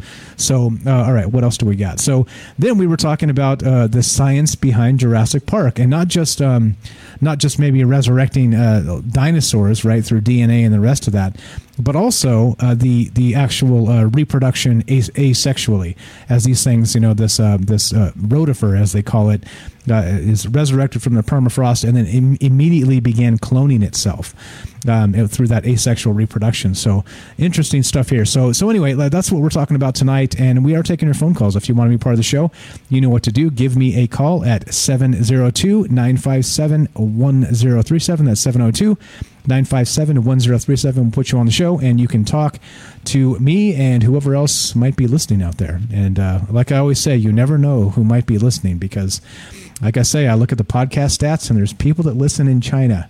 And I crap on China quite a lot, so it makes me wonder who's listening in China. Anyway, all right. So here we go. This is some good stuff with the science of Jurassic Park and that asexual reproduction thing, right? Remember, they spliced the DNA with frog DNA, and then they were all female in the Jurassic Park, and then they thought they were so smart because then they wouldn't be able to reproduce. But then, of course, the dinosaurs started laying eggs all over the place because, well, as Ian Malcolm said in the movie, life finds a way, and I think there's something to that. So we were talking about the actual animals as well that can change their own sex, right? And so this is not as rare in nature as you might expect, right? So a fish is one, corals was another. We got slugs, frogs, Of course, frogs with the Alex Jones and the water makes the frogs gay. We got snakes that can actually lay eggs without a male in some cases. We've got butterflies, birds, and lobsters. All kinds of different things that are able to change their sex and possibly reproduce asexually. So that's what's up. So if you get these things out of the permafrost and then you snap your finger, they don't even need a host. They just start reproducing. That's a little bit frightening if you ask me. So there you go. Phone numbers up. Looking to hear from you guys. A few great calls tonight already. Looking for a few great more. 702-957-1037. Let's see. So then this is from actual worldcrunch.com. And so clearly this is one of those things where it is a risk. I think this is a risk going forward. I think this is something that we have to pay attention to as we start becoming more and more technologically savvy as people. Is these types of things are that could be extremely dangerous, including the pathogens here. And here's one. So this is from worldcrunch.com, and this is actually a little bit old. This is actually from way back in 2003 when they were talking about this. And check this out. So deadly pathogens frozen for tens of thousands of years in the soil of the Arctic Circle suddenly freed and reactivated because of global warming. It sounds like science fiction, and indeed, U.S. author Christy Eshman imagined a similar scenario as the premise for her 2015 thriller, The Laptev Virus. All right, and I know, talking about viruses is not so funny these days, but anyway, in it. Eshmahan imagines an oil company that while drilling in the far north accidentally releases a megavirus that's been dormant in the frozen tundra for 30,000 years. Death and mayhem ensue. The Laptev virus is just a story, of course, and yet, as much as we'd like to think otherwise, especially in the current context with the COVID-19 pandemic still running wild, maybe it wasn't from 2003. Oh, yeah. Wow, I can't read. It's from October of 2020. How about that? The possibility may not be so far-fetched. That, at least, is what French scientists Jean-Michel Claverie and Chantal Abergel, co-founders of a research laboratory in Marseille, warn after successfully reactivating two virus, right? Both harmless to humans that they discovered in the Siberian permafrost. So this stuff is happening. It isn't just related to this particular rotifer that was just found, right? What we've been talking about all night. These things are actually happening, and they're actually reactivating these viruses and bringing them back, basically resurrecting them and bringing them back into the current sphere here, in the current the current time frame. And so if they can do it, right, here we go. So permafrost, of course, is the name given by geologists to this perpetually frozen and therefore impermeable soil that covers no less than a fifth of the Earth's surface, including half of Canada and Russia. It's also a real Pandora's box when it comes to microbial life. And that's the point here. That's really the point. Quote, unlike sea ice, permafrost offers all the conditions required for microbial life to be fully preserved for tens or even hundreds of thousands of years, says Claverie. By that he means the absence of light and therefore ultraviolet radiation, the absence of oxygen, which acts like a powerful disinfectant on microbes, a negative and stable temperature, and a neutral pH level, among other things.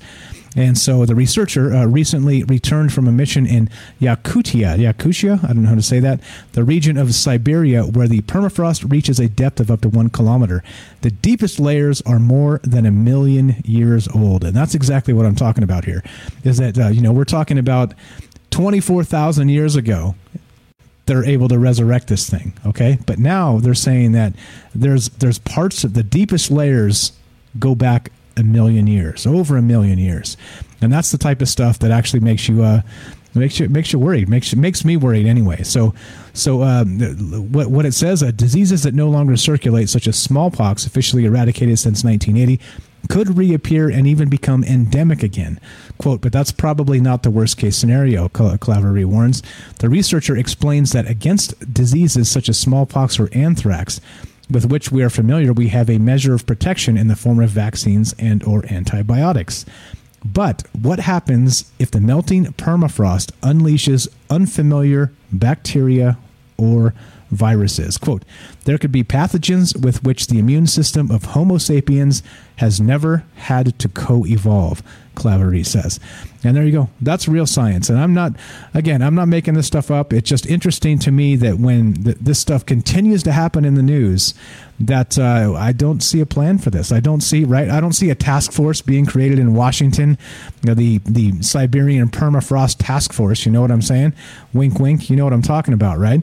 But these are the types of things that probably should, we should probably have like an international watchdog group or something that's going up there and maybe, who knows? I don't know. Like, what would you do? Like I said, how would you stop this? I think that's the thing there is, how would you stop this? That's the question. And so, other than, maybe be positive, well, being positive doesn't really stop terrible things, do they? Yeah. They do not. Exactly. What's up, Richard says, yeah, actual science, right? So let's see. I don't know. Like when it comes down to this, I think that, throw the hypothesis out that maybe this is that universal limiter, on planets that, from time to time, that the cycle resets and these pathogens kind of that we haven't had to coexist, like they said in the article here, they do come back. And when they do, humankind has a very, very horrible time with it. So I don't know. Go back to, like I said, Lemuria, Atlantis, places like this, ancient civilizations that they say existed, but nobody really knows where they went, where they vanished to. I wonder if there's some sort of maybe correlation here between this cyclical permafrost melting and the rest of this stuff coming and going. So anyway, I've got a few minutes left. If you guys want to be part of the show, taking your phone calls, 702-957-1037. That's 702-957-1037. You can go to troubledminds.org. That's the official website. Click the Discord link. And Shamanic says this. Yeah, this biolab folk wet themselves when they find eradicated organisms. Make me wonder why bring them back, they say, for preparedness. I say to make tons of money on weapon sales. And right? I think that's part of the problem is we have this, humankind tries to weaponize everything.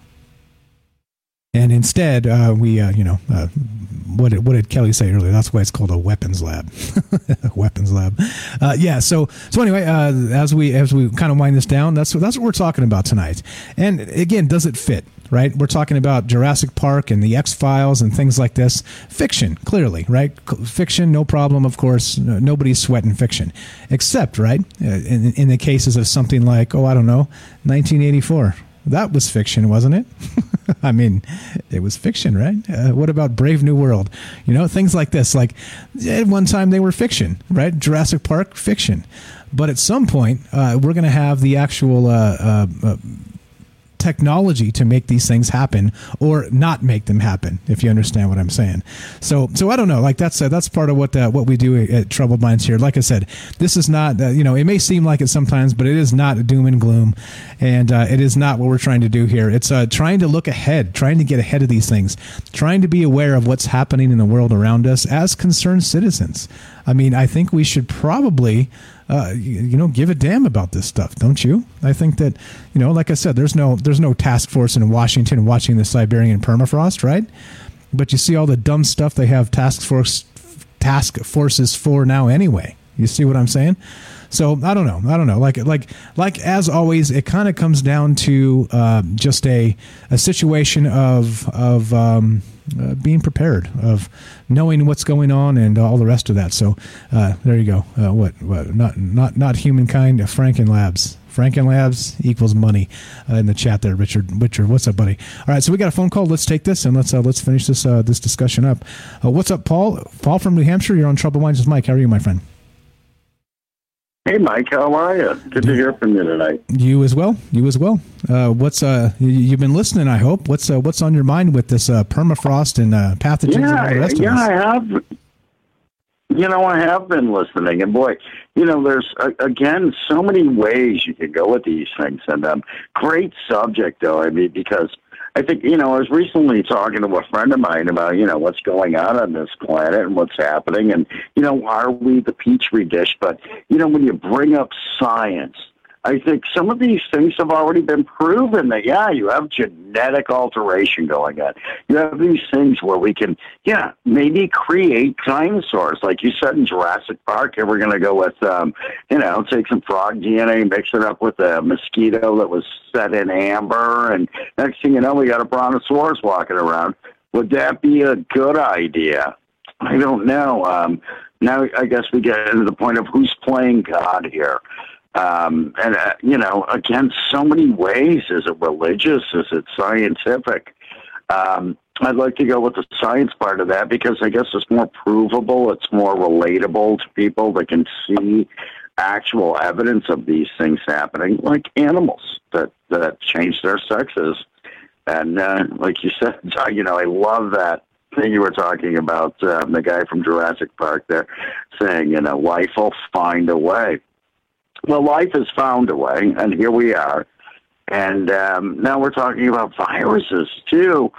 If it was that simple, I think we wouldn't be talking about it because, I'm always going to go to where I go, and that's the UFO thing, the place where, right now we're talking about fear-mongering on the fact that UFOs might be real. I mean, 6 months ago we were all told that disclosure was coming, and now here we are living in a pandemic from a man-made virus. And I'm pretty confident that I can put out the evidence to prove that it was probably man-made. And I think you're probably on the same path as I am.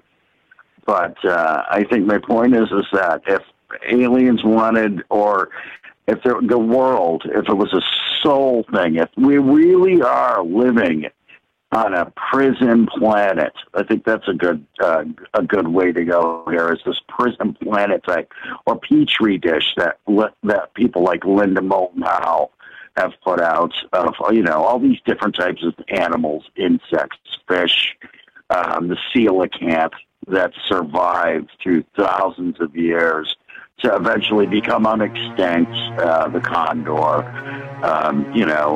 many species on this planet, right down to hominids, the missing link, that all of a sudden you have this chosen path where this is taken, that this seems to me that there's got to be some kind of intelligence inside.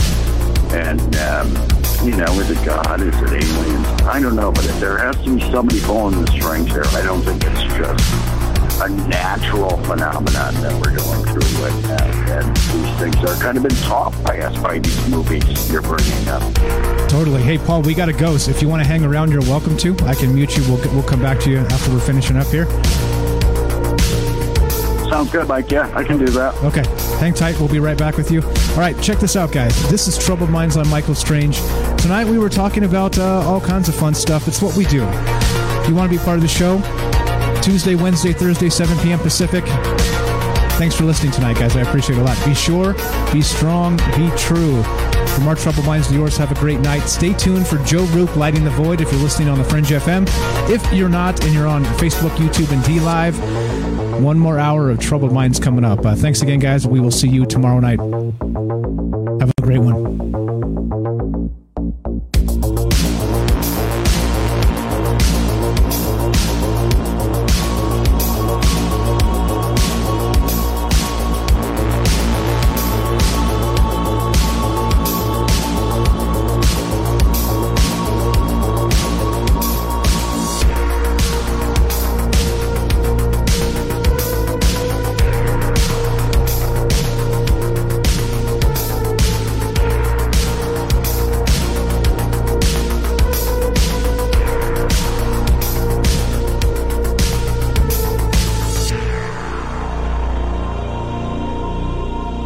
So you guys know the drill. We are now off the Fringe, so we got another hour coming up, and we got time for you. So if you guys have takes on this, and it's your show too. So basically, whatever you want to talk about is on the table here.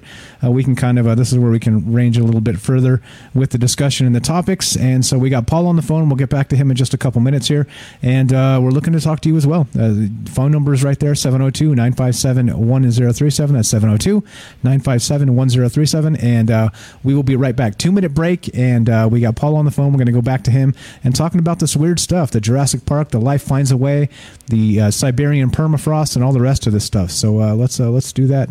Wait, that's not good. 30 plus 35 semitones. That's not good. All right, that's my soundboard. Hold on one sec. Play some music. We'll be right back. 2-minute break. Go do your thing. Grab some popcorn, top off your drink, put the kids in bed. More conversation coming up in just 2 minutes. Be right back. Hello, it is Ryan, and we could all use an extra bright spot in our day, couldn't we? Just to make up for things like sitting in traffic, doing the dishes, counting your steps, all the mundane stuff. That is why I'm such a big fan of Chumba Casino. Chumba Casino has all your favorite social casino-style games that you can play for free anytime, anywhere with daily bonuses. That should brighten your day a little. Actually, a lot. So sign up now at ChumbaCasino.com. That's ChumbaCasino.com. No purchase necessary. VGW Group. Void where prohibited by law. See terms and conditions. 18+. With the Lucky Land Slots, you can get lucky just about anywhere. This is your captain speaking. We've got clear runway and the weather's fine, but we're just going to circle up here a while and get lucky. No, nothing like that. It's just these cash prizes add up quick. So I suggest you sit back, keep your tray table upright, and start getting lucky. Play for free at LuckyLandSlots.com. Are you feeling lucky? No purchase necessary. Void where prohibited by law. 18+ terms and conditions apply. See website for details. Hello, it is Ryan, and we could all use an extra bright spot in our day, couldn't we? Just to make up for things like sitting in traffic, doing the dishes, counting your steps, all the mundane stuff. That is why I'm such a big fan of Chumba Casino. Chumba Casino has all your favorite social casino-style games that you can play for free anytime, anywhere with daily bonuses. That should brighten your day a little. Actually, a lot. So sign up now at ChumbaCasino.com. That's ChumbaCasino.com. No purchase necessary. VGW Group. Void where prohibited by law. See terms and conditions. 18+.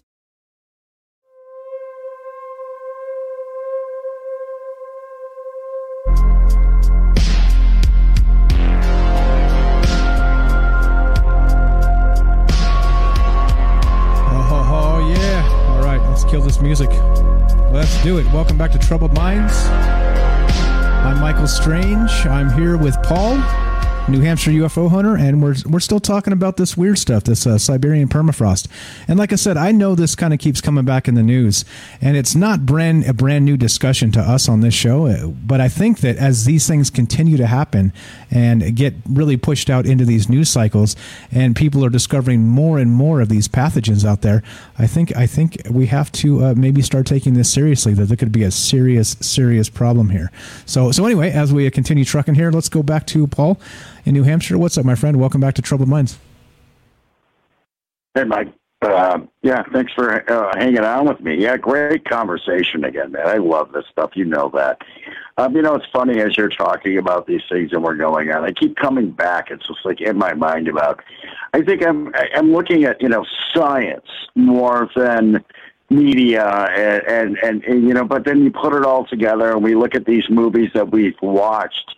And, my mind goes to the Akashic record that there's so much more going on right now with what could actually happen here. And I think I mentioned this before you had to go to commercial, and that's and before I wanted to drop 4 F-bombs, by the way, but I won't do that. You can do it now. Bro. Go right ahead.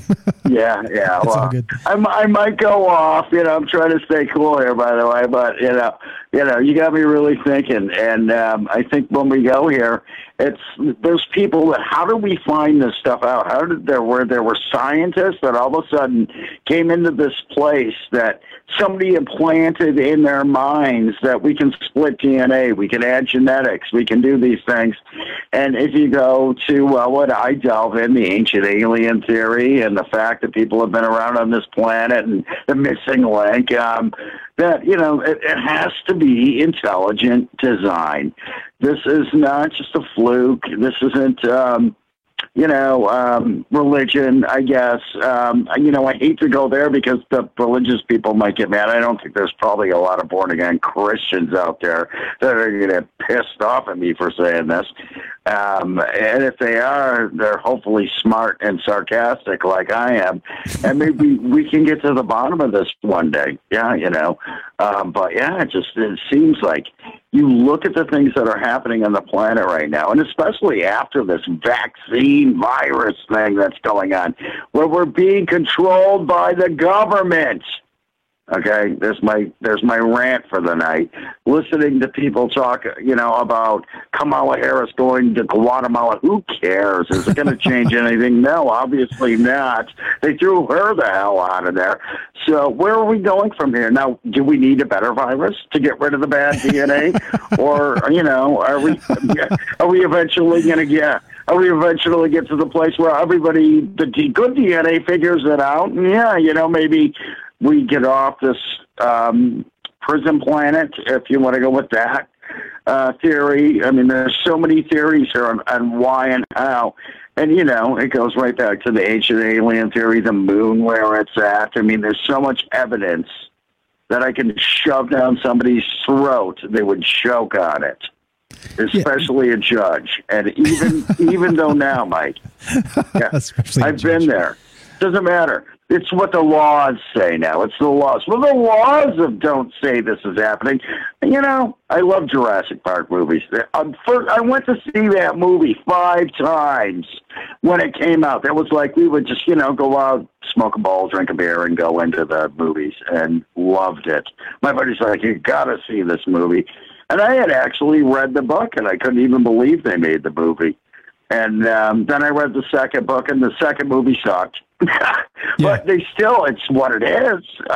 You know what I mean? The first movie, it was incredible.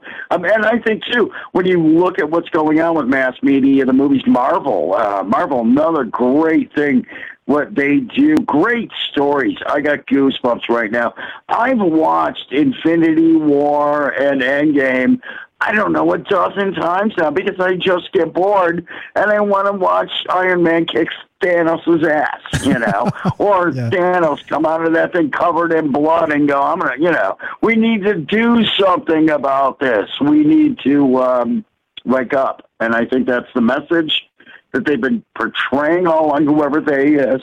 I don't know for sure, all opinion. The Illuminati. And the Illuminati. Heaven forbid we come up with opinions, Mike. Heaven forbid we come up with opinions because we might just be right.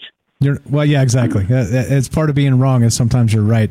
A couple of great comments here in the chat. Chris says on Facebook, there's always a hidden truth in all so-called science fiction, kind of like a chocolate-covered almond. I like that. Robert adds, how convenient. Good comment. As more new pathogens are created and released on the world to reduce global population by exterminating 3 billion from the herd, thawed Arctic and Antarctic ancient pathogens can easily be blamed to cover for the evil SOBs that really are responsible for the mass killings. That's a hot take. Robert. Good stuff there. Any comments on that stuff there? I'm about to call you Ash. Yeah, actually, a couple of great comments, Matt. The first comment, he nailed it. The science fiction that kind of, we're being educated by people that are smart enough to get it. That people, I've always loved going on a date and meeting a girl that said, I said, you want to watch a movie and put on Halloween? And I'm talking the Rob Zombie version, by the way. And, which was, to me, an awesome movie until you get to the rape scene. And then she's going, I've been raped. Well, I don't want to get so bad. But unfortunately, that's what we're dealing with here is this mindset that everything around us is bad no matter how good it is. And, and we do this for entertainment purposes. And then the next thing you get to is the second comment where, what do you believe in? What do you don't, Mike? I'm kind of, in this place where, I said it again, the Akashic record. We've all had, some kind of information implanted in our brains. And let me, I'm sure you dream at night. I do too. A lot of weird things happening. We get to this place where, what is actual and what's reality? And I think right now it's a blurred line. And if you really kind of start to sift through it, you're going to get to the point where you're going to realize it's not as blurred as they want you to seem it is. And we went through that with the COVID thing. It's black and white. People died. It wasn't 3 billion. No, it was 500 million in the United States. It was Okay, people in India are dying now from COVID because I don't know why, by the way. It seems to be a newsworthy reference that they didn't wear masks. Could that be control mechanism going on? And, quick story, my friend went to a band practice and they wanted him to wear a mask, and he said, well, everybody's vaccinated, and they still wanted him to do it, and walked out. And now he's the jerk. He's the head of the email that's going around that he didn't want to be controlled, and even though his wife controls him every night. And so where do I think...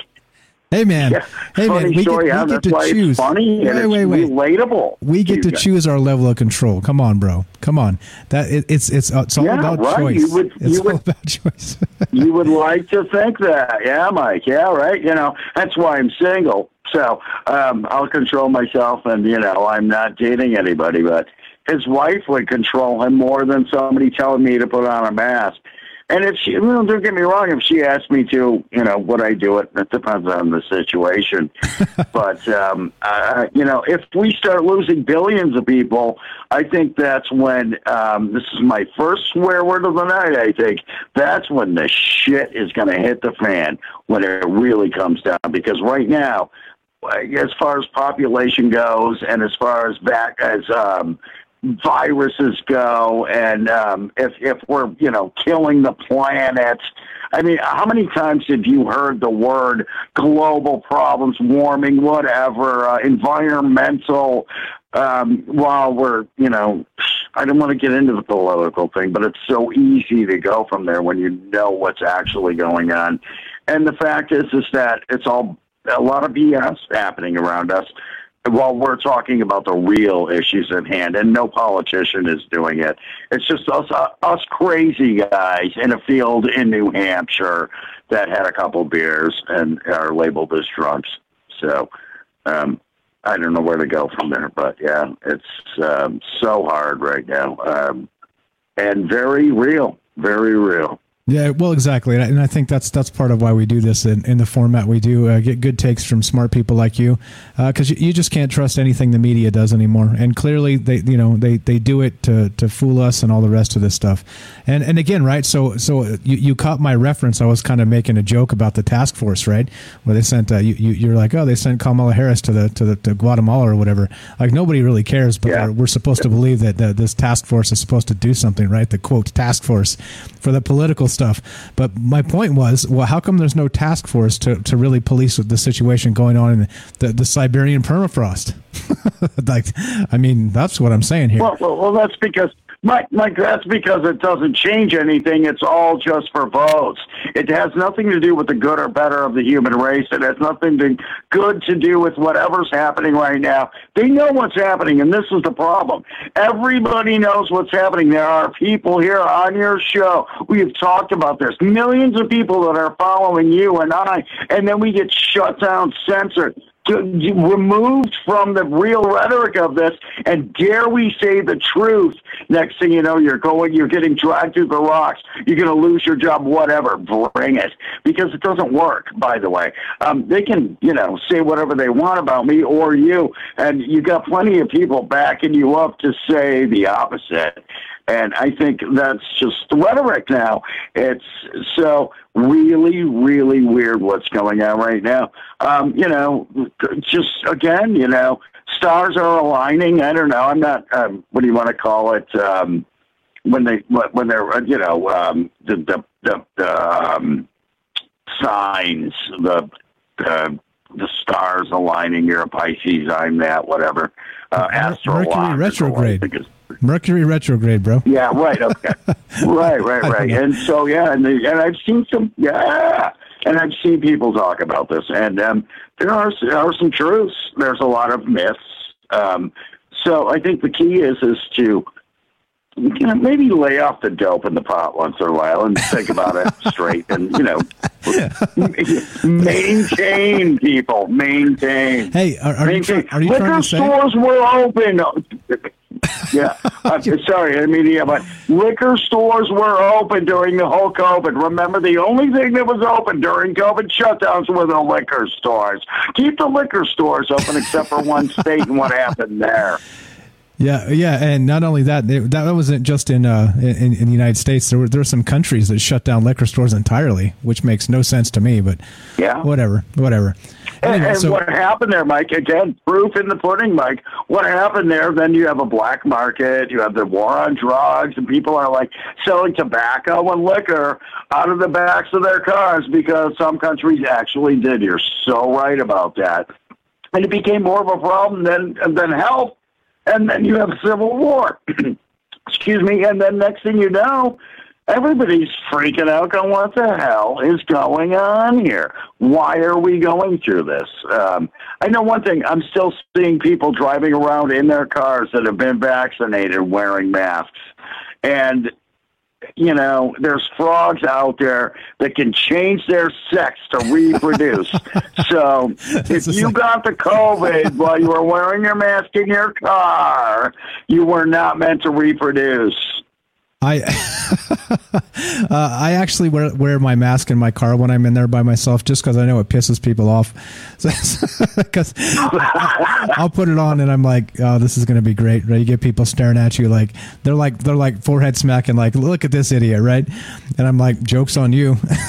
Like I'm not afraid of anything. You're just just like I always say, why do people do anything? To get a reaction, and that's what I do. Typical do. Reaction. Yes. Yeah. And so, you know what? I guess that's the way you could, Mike. It's the way you got to look at it. I was there earlier. I'm freaked out because my bass player is calling me saying he can't play with me Saturday, and it's Laconia Bike Week, and I got all kinds of gigs going on.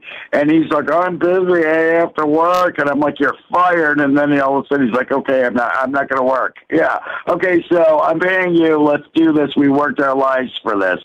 And, I think my point there is that the stars align for you once in a while when you start to see this stuff and you start to feel it and you start to realize maybe you're not as stupid or crazy as the media is telling you are, or the people are, on your Facebook page trolling you and tagging you for being, overbounds. And then these main media sources are jumping in on that chance to make you look bad.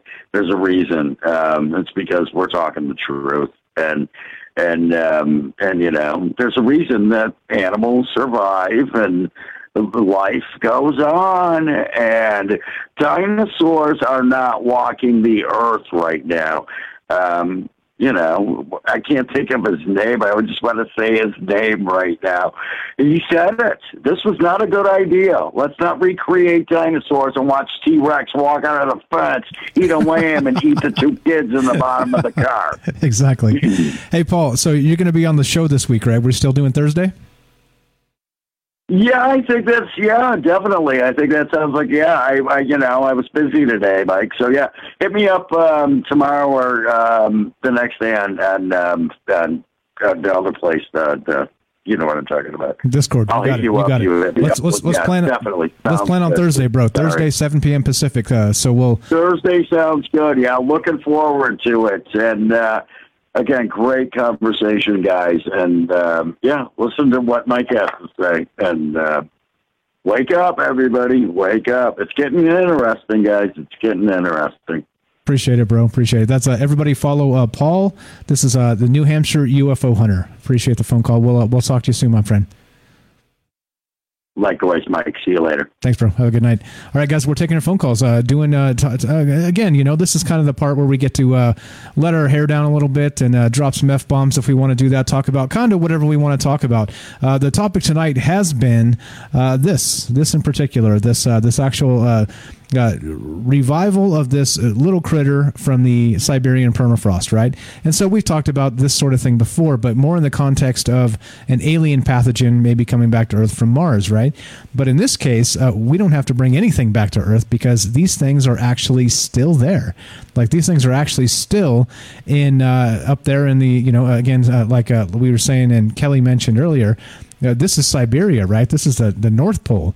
What about the South Pole? What about what's going on in the Antarctic, and what's happening with that? Lots and lots of problems, lots and lots of possible terrible stuff. And then, like Matt said when he called in, this could be like the X-Files. There's a particular episode where there's like a little worm like this that kind of got in. And actually, as I'm thinking about what Matt said about that X-Files episode, I think I remember that. I think I vaguely remember that episode now, but I'll have to go back and double check. But yeah, so that's what's on deck tonight. That's the conversation. But as you know, this is not just my show. This is your show, and we are talking about whatever it is you want to talk about. This has been the topic so far. Again, if you're not interested in this, well, we can talk UFOs and all the rest of that stuff. So as I was saying, just a couple things here. Here's a pretty sweet article. This is the science behind Jurassic Park, and this is from academic.dpau.edu. So more of these academic websites, pretty good stuff. Going to link this as we talk to this. What's up? Penny says, I don't own a mask. That's hilarious. That's hilarious. I bet you that probably gets you some problems in the UK there. What's up? Robert says, who was that masked stranger? Exactly right. Exactly. Let's see. That's really funny. That's really funny. Okay. And let's see. Other good stuff. You guys have a comment or a question, or we want to talk about whatever you guys know. This is your show too. 702-957-1037. Let's put the phone number up and let's read some chat here. Let's go to the chat and say hello to the nice folks who are staying up late with us tonight. So Chris with a fantastic comment there with the hidden truth in the science fiction. Appreciate that. Appreciate the comment. And what else do we got? Penny says, I don't own a mask. Right? And then NS says, none of us do. The mask owns us. And there it is. And there it is. There's the actual the new comment of the night. I think we have to roll with that one because that's too good. That's too good to pass up. Let's put that one up on the stream here because double hell yes. Let's see. There it is. There it is. There you go. NS says none of us own a mask. Penny, the mask owns us. And there it is. Okay, so in any case, that's what we're talking about tonight. Not the masks, but the science of Jurassic Park. This whole again the Siberian permafrost, and again back to this, right? The 6 surprising animals that can change sex, right? Which of course this actual pathogen or whatever this was, it was actually called. What is this called? A rotifer, a tiny animal called the rotifer that actually, when they woke it up, it actually didn't just come back to life after 24,000 years. It started eating, and then it started immediately reproducing, which means asexual reproduction, which means it was cloning itself. And so this is the type of stuff that when it happens, well, there's problems, right? There's problems. All right, so what else is up here that we haven't hit yet? How about this one? This is from the BBC, and this is actually, so this is not a new idea. And the more I looked into this, the more I kept finding older and older articles that were talking about these things. And I was like, come on now, like, is this really like one of those things where it's like, the gain of function type exercise with the tabletop thing with Bill Gates and that whole exercise where they kind of did the quote plandemic or whatever that thing is. But this has been kind of out there. It's been in the air, right? And they're talking about this on this is the BBC.com, and that's for all you folks in the UK because I know you all love the BBC. Here we go. There are diseases hidden in ice, and they are waking up. Large dormant bacteria and viruses trapped in ice and permafrost for centuries are reviving as Earth's climate warms.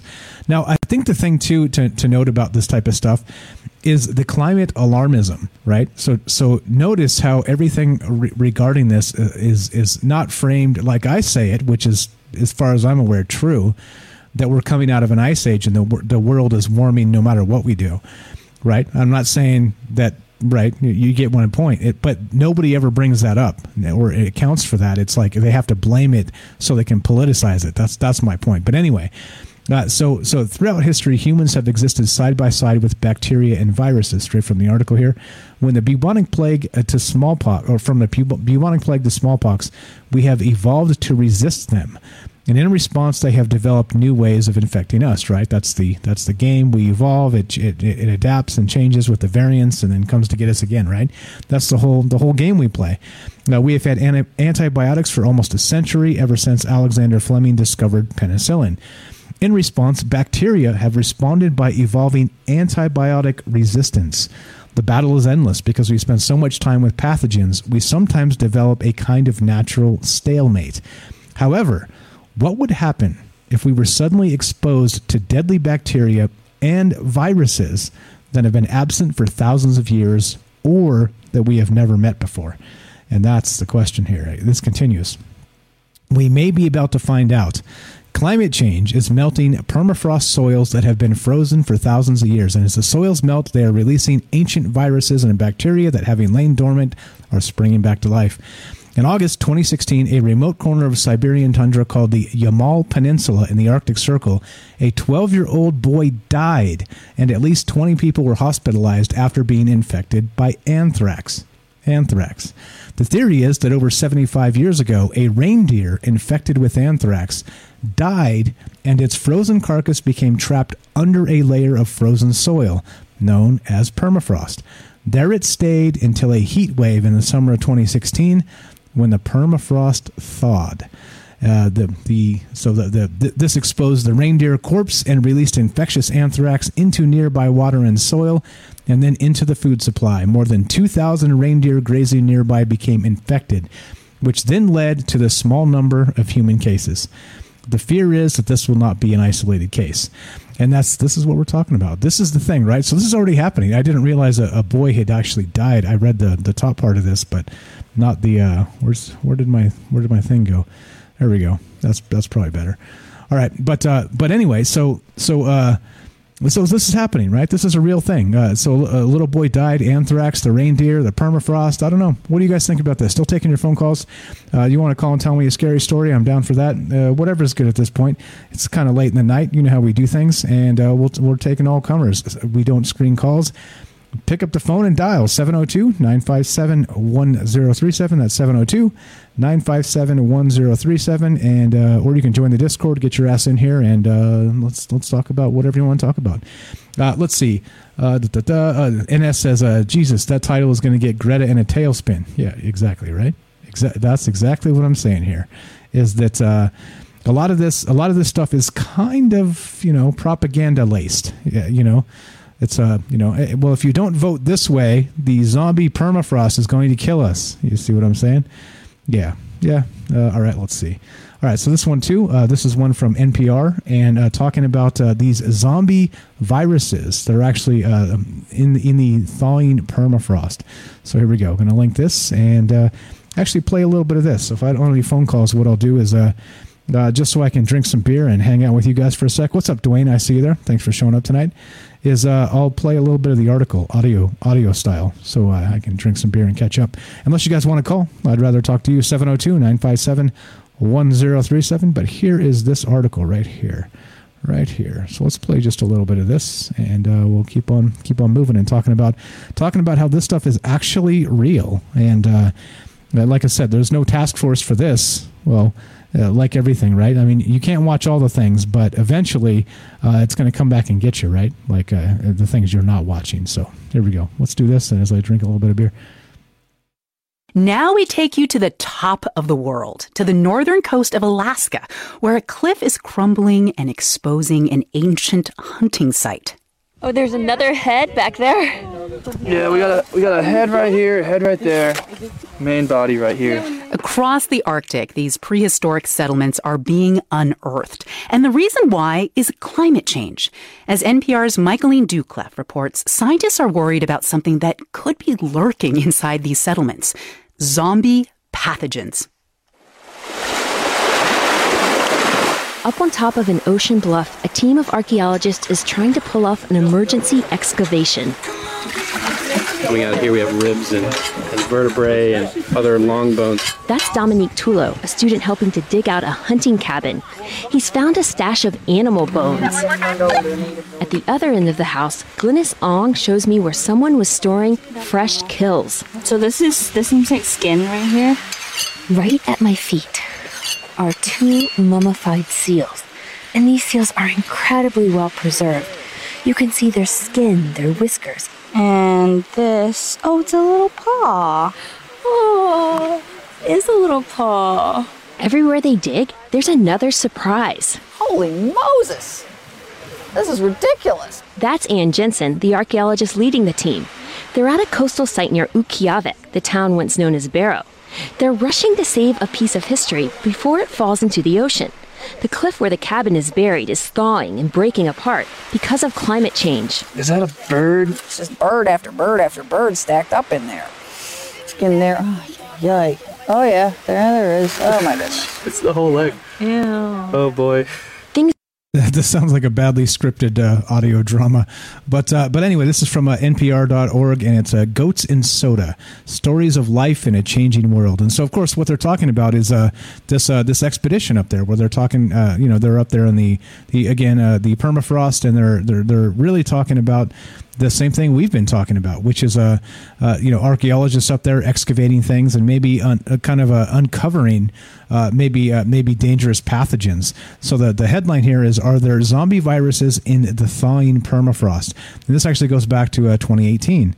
So like I said, this is not a brand new idea, obviously, but as these articles keep coming out with discussing all kinds of new things, like these critters that have been alive for 24,000 years in this stasis, in this frozen state, and then they come back and then start multiplying, start reproducing asexually. I think it's like I said, where's the task force? Where's the task force for this? Somebody should be up there watching, but I don't know.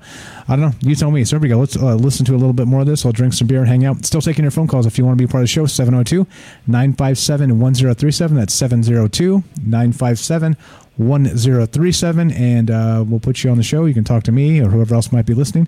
Let's go back to this article. Let's go back to NPR, Goats and Soda, and action. Getting super stinky. The birds are thawing and rotting. Oh, that's right. Yeah. One student's hands are covered in black, decaying bird flesh. Oh, no. Oh, yeah. Their hands. Oh, my gosh. Oh. Now Jensen starts worrying about something we can't see. Avian flu? The norovirus. Oh, norovirus, yes. The team realizes there could be bird flu hidden in these carcasses. You see, all across the Arctic, climate change is causing the ground to warm, soften like butter.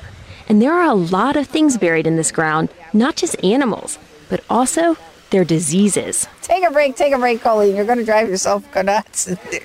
Seriously, you need a break. Colleen Lemaitre is a student. She puts on gloves. Yeah, you should probably do that rather than go barehanded, because, there's a lot of gunk in here. At this point in the excavation, something even creepier happens. A human molar appears. Wait, it's really a human tooth? Now, the site we're at isn't a burial ground. There shouldn't be bodies right here. But the tooth does make them pause, because it reminds them that there aren't just animal diseases buried in the Arctic, but also possibly human diseases. Okay, I'll stop it there. But you see, right? So they're up there actually doing an excavation, digging some stuff up and figuring out what the heck is going on. And not only are they finding these animals, right, where they could have these pathogens that are whatever it is they may be, right? They're actually finding a human molar. And so, of course, right, once you start finding remains of expired humans that are put in the permafrost, what can you do? That's the type of stuff that you're like, oh, by the way, look, here's a molar, and everybody's like, anthrax, right? Of course, not that quite dramatic, but yeah. So that's the idea here, and that's what's going on, right? We have scientists up there doing their thing, and as you're digging, you never know what you're going to find, right? Never know what you're going to find. What's up, Large Marge? I see you there. Thanks for showing up. And let's play a little bit more of this. Tens of thousands of bodies hidden in the Arctic permafrost. Jensen knows this better than anyone. I've done a lot of burials. Yeah, I've probably dug as many burials as anybody. Some of the people buried up here, they died of smallpox. Others from the 1918 flu. Have you ever seen human remains as well preserved as this seal? Oh, yeah. Yeah? Yeah. Well, the little frozen girl from Utqiagvik, our Nyack, yeah, she was actually much better preserved than the seal. Judy was boring. Hello. Then Judy discovered ChumbaCasino.com. It's my little escape. Now Judy's the life of the party. Oh, baby, mama's bringing home the bacon. Whoa, take it easy, Judy. The Chumba life is for everybody. So go to ChumbaCasino.com and play over 100 casino-style games. Join today and play for free for your chance to redeem some serious prizes. ChumbaCasino.com. No purchase necessary. Void where prohibited by law. 18 plus terms and conditions apply. See website for details. The little girl was just 6 years old. She was carefully wrapped in a duckskin parka with a fur-trimmed hood. She had this little sled with her. She died about 800 years ago. Water had seeped in around her burial, I think, and she was basically encased in ice. So we were able to take her out in a block of ice. Her body was so well preserved that Jensen shipped her to Anchorage so doctors could do a full autopsy. One of those doctors was Michael Zimmerman, a paleobiologist at the University of Pennsylvania. I've done a number of studies on frozen bodies in Alaska, and when you open them up, the organs are all there and they're easily identified. It's not at all like Egyptian mummies where everything is shrunken and dried up. So it's easy to see what a person died of. For the little frozen girl, it was starvation. But Zimmerman has seen infections in bodies excavated from permafrost. In one case, a mummy from the Aleutian Islands looked like it had died of pneumonia. And when he looked for the bacteria inside the body, there they were, frozen in time. And there we go. So that's exactly what we're talking about, right? So it was not only is it dead animals, we got burial sites, we've got people, that had died of human diseases. And so as the permafrost thing happens, they're up there doing the excavations. And this is pneumonia, right? It's one thing, but then imagine when you actually uncover that corpse that has the black oil, right? Like the X-Files black oil and the rest of that. I mean, it's like, what in the world? Like, what is going on with this? NS says those people need a 2-week quarantine before they come back to civilization. Yeah, exactly, right? Like, who knows what the hell they're going to bring back here? And that's what we're talking about. It's once it gets into humans, that's easy to pass on, as we've seen, right? Anybody ever figure out that asymptomatic thing, by the way? I'm just curious, or asking for a friend. All right, so let's last bit of this. This is again from KNPR, NPR, and are there zombie viruses in the thawing permafrost? Microscopically in the lungs. There's this fear out there that once human bodies are exposed by melting permafrost, the pathogens in them could come back to life, like zombie pathogens. It's not unheard of. Anthrax can do it. It happened just a few years ago in Russia. A massive reindeer burial ground thawed, and the anthrax that killed the reindeer woke up and started an outbreak. Were these pneumonia bacteria still alive? Zimmerman tested it. He took a smidge of tissue from the lungs, warmed it up, fed it, and tried to revive it. Nothing grew. Not one single cell? No. I was happy because I didn't have to worry about catching anything. Zimmerman says he wasn't surprised the bacteria were dead. Anthrax is a special case. In general, bacteria that make people sick can't survive a deep freeze. We're dealing with organisms that are hundreds of years old, at least in the stuff I've worked on. They're frozen for hundreds of years, and I really don't think they're ready to come back to life. I asked him if the same is true for viruses. I think it's extremely unlikely. We've never been able to culture any living organisms out of these bodies. In 1951, a pathologist from San Francisco, Johan Holton, decided to test this out. He went up to a tiny town near Nome, Alaska, and dug up the bodies of 5 people who had died of the 1918 flu, a virus that killed at least 50 million people. Holton told NPR in 2004 that he cut out tiny pieces of the people's lungs and tried to grow the virus in the lab. I hoped that I would be able to isolate the living virus. Holy shit. I couldn't. The virus was dead. And in retrospect, of course, maybe that was a good thing. A good thing. But here's the crazy part. Holton tried to capture the virus twice. He went back to Alaska when he was 72.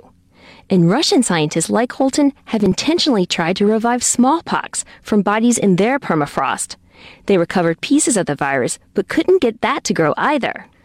So maybe when it comes to zombie diseases, it's not melting permafrost we need to worry about, but what scientists are doing in the lab. Michaeline Doucleff, NPR News. There you go, right? So we don't have to worry about what's... Notice what just happened there. This was in January of 2018, right? 2018. And she's saying that we don't really have to worry about what's buried in the permafrost. We have to worry about what happens when the scientists get it back to the labs, right? And this type of stuff. Yeah, exactly. Matt's like, yeah, let's try to grow it.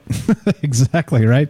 Yeah, that makes sense. Let's try and resurrect this stuff that killed lots of people back in the day. That sounds like a great idea. Yeah, no, I mean, this is the problem, right? Like back to that whole Jurassic Park thing. Again, back to the Chaos guy, Ian Malcolm, and which is of course is Jeff Goldblum in the first Jurassic Park movie. It becomes we didn't think about whether we could do it, we just did it, or whether we should do it, right? That's the question: is should we be doing these things and trying to resurrect these ancient pathogens? And they're trying to. I mean, like, think about that. Like, that's absurd. And who knows, right? Like, you can try and find one thing, but what if there's another thing entirely that's there that you don't realize is there? Crazy stuff.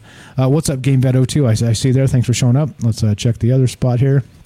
Facebook, which is dwindling. What's up, Robert? What's up, Tam Bam? Thanks for showing up. Robert says, keep in mind our immune system has had at least 100,000 years to evolve, so those primitive pathogens may likely be no match against our biological defenses. Which may be true, but then also what happens if it's older than, let's say, 100,000 years of that evolution? So it's something completely alien to us. I think that's part of the problem, right? Let's go to Jay in New York. Let's finish this conversation up. What's up, Jay? Welcome to Troubled Minds. How are you, my friend? I'm good, Mike. How are you? I'm doing well. Kicking it, talking about weird stuff like we always do, my man. What is on your mind tonight? Well, the one thing that I wanted to mention is that when you were playing that audio clip of when they were digging there in northern Alaska, climate change. It's like they took every opportunity to get that out there, every little chance, Exactly. That it was climate change. So, and then, we're worried about the climate change, but hey, you guys are down there, you're digging up stuff that obviously killed all these people a long time ago, and now you're poking around with it. And is it right? Right, and they're trying to revive these things. Like, what the hell's going on? Well, I mean, I think I've got a pretty scientific mind, and curiosity level is high.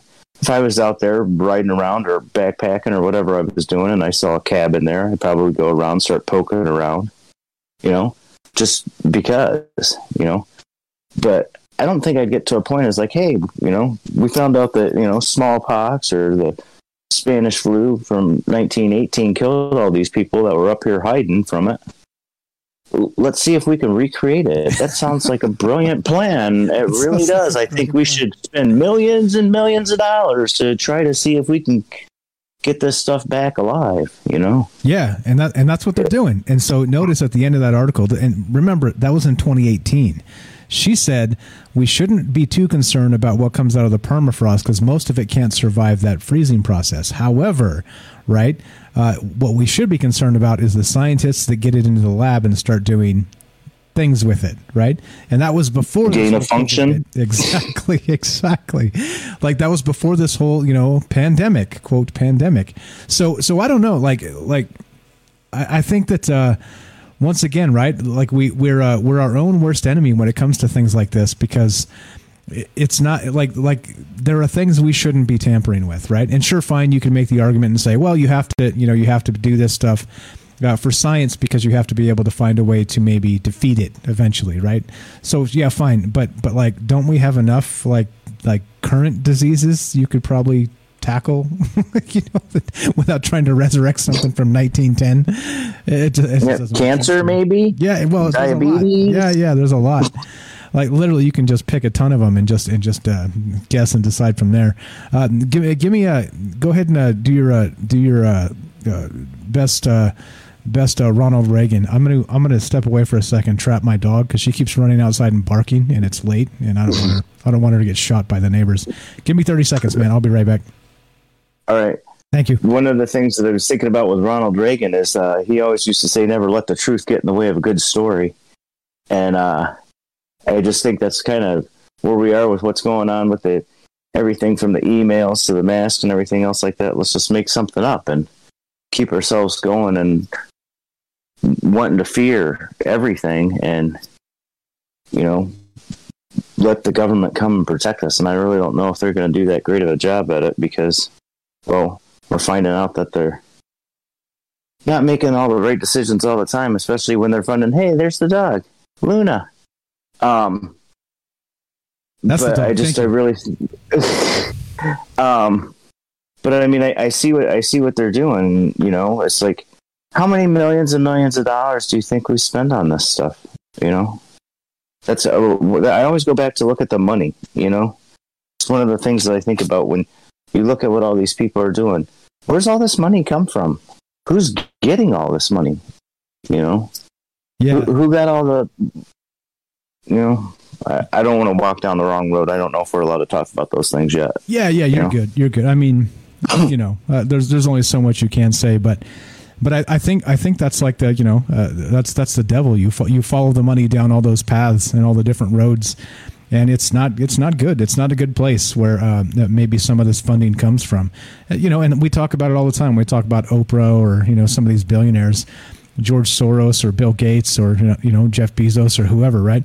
And we end up kind of finding that they seem to be a bunch of scumbags. You know, is that you know, they're not. It's not well enough for them to have you know, billions of dollars.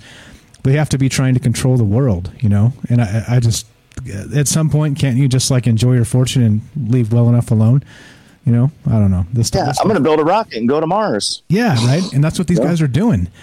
I mean, you saw the news show. Like Jeff Bezos is going into space with his brother now. It's like, okay, yeah, that's super cool, right?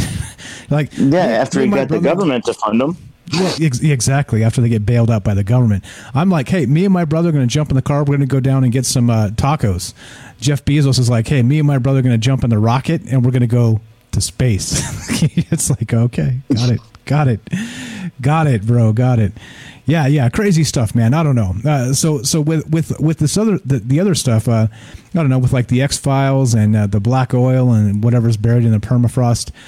I don't know. Like, I'm not exactly sure the risk level, but if things are coming back to life, I think it's worth thinking about. And like I said, where's the task force for that? I want to know. I pay my taxes in full, by the way, and it hurts. And so I want to say, I already got skin in the game. At least listen to me when I bitch and moan. Jeez, right? Come on. Let me look at the files. Yeah, something. Exactly. You know, yeah. Without a black magic marker over half of it. Exactly. You know? Exactly right. Yeah. I don't know what stuff with what's going on with the, you know, the black goo from the X-Files and stuff like that. One of the things that kind of freaks me out a little bit about stuff is that you see the X-Files, there was I don't know what it was. It was Danish or something like that. It was a subtitled movie on Netflix or Amazon about people living way up north, you know, Greenland or wherever they were. And somebody ran across something in the permafrost, you know, that was out there thawing. And it was driving them crazy, you know, making them nuts, murderers and stuff like that. And then come to find out they had this highly infectious disease, you know. We're getting warmed up to it, you know. The poles are shifting enough that the stuff that used to be frozen all the time isn't going to be frozen anymore. And then, you know, new stuff is going to be frozen. They're just warming us up. You know, the big pieces are breaking off of Antarctica and floating out into the ocean, you know, what went on down there, what's under the ice. And then there's all that too. What are they doing down there? I've got all these teams of scientists, people that I know from the military and stuff like that, come down here and cook for 6 months and stuff like that. You'll make $78,000 a year being a cook. You know, what are they doing? They're digging in the ice. What do they do? They got that much money and that many people that they fly down there every year in the summertime, and they're paying cooks $78,000 a year. Well, exactly. What are they looking for? Yeah, well, clearly something that's going to pay for itself eventually, right? So, what would that be? That would probably be a gain of function type of thing that could do some damage because like Daryl, when she called tonight in the first call tonight, she said we're going to weaponize it. That's what we're going to do. America. Yeah, I mean, that's what we do, isn't it? Unfortunately, we weaponized everything, you know. Yeah. Money, you know. Yeah. You know, well, everybody who's ever shot a nail gun pulls that foot back at least one time and sees if you can shoot a nail out of it. Can you? Oh yeah. Oh yeah. Oh, yeah. Far. Yes, nice. Oh yes, Yeah. far. Yes, they So- go very far. So you could hurt somebody. I would recommend a finish nailer if you were really trying to do damage. Whoa! I'm not asking you Because that. then- We're not trying to do damage. We're not trying to do damage. Well, if it ever came to it, but Okay, right. Zombie apocalypse. sticks and stone. Yeah, sticks and stone swollen kind of thing. Gotcha. But really, I mean, there's just a voodoo. Did they find something up there? That's why they're digging in the ice and stuff like that. And maybe they're the ones sending the samples to Wuhan. Hey, look what we found up here. We've had it under ice for 3 or 4 years in our lab. It looks like it's not going to do anything bad. Let's ship you a sample and see what you guys can do with it. Right, exactly. Exactly. Tam Bam, what's up? Wants to know, why are the viewers so few on Facebook? That's a hell of a question. Speaking of the Facebook and the viewers, notice that page has 44,000 likes and follows. And yet, very few people get actually notified. And so, it's games that Facebook is playing.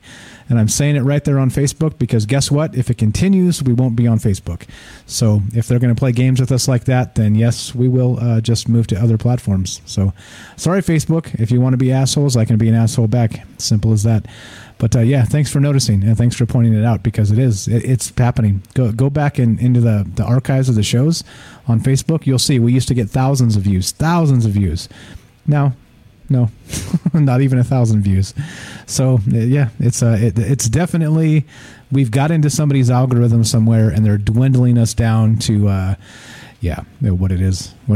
But yeah. Okay. So any what else is on your mind, my man? So anything you want to talk about? Well, what you were just saying there. Sorry, go ahead. Yeah, go ahead. On the next, the censorship of you on Facebook. Yeah, I've seriously noticed that. One of the things that I have noticed, though, is that when the YouTube channel goes a little bit funky, you still, even though the Facebook page is behind a good another 8 seconds than the YouTube channel, the Facebook page will be up.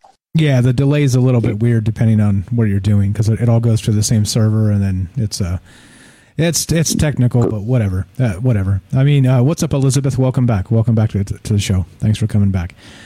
So and that's not just us, right? I mean, we're getting censored clearly. It's not just us though. So there are ways around. Well, I mean, I noticed lots of people. Yeah, exactly. Lots of people. Exactly. So let me ask you while we got you on here, Jay. What do you want to hear about in the next couple days? Any ideas for shows this week? Because I can whip something together if you got some good ideas. Always looking for good ideas.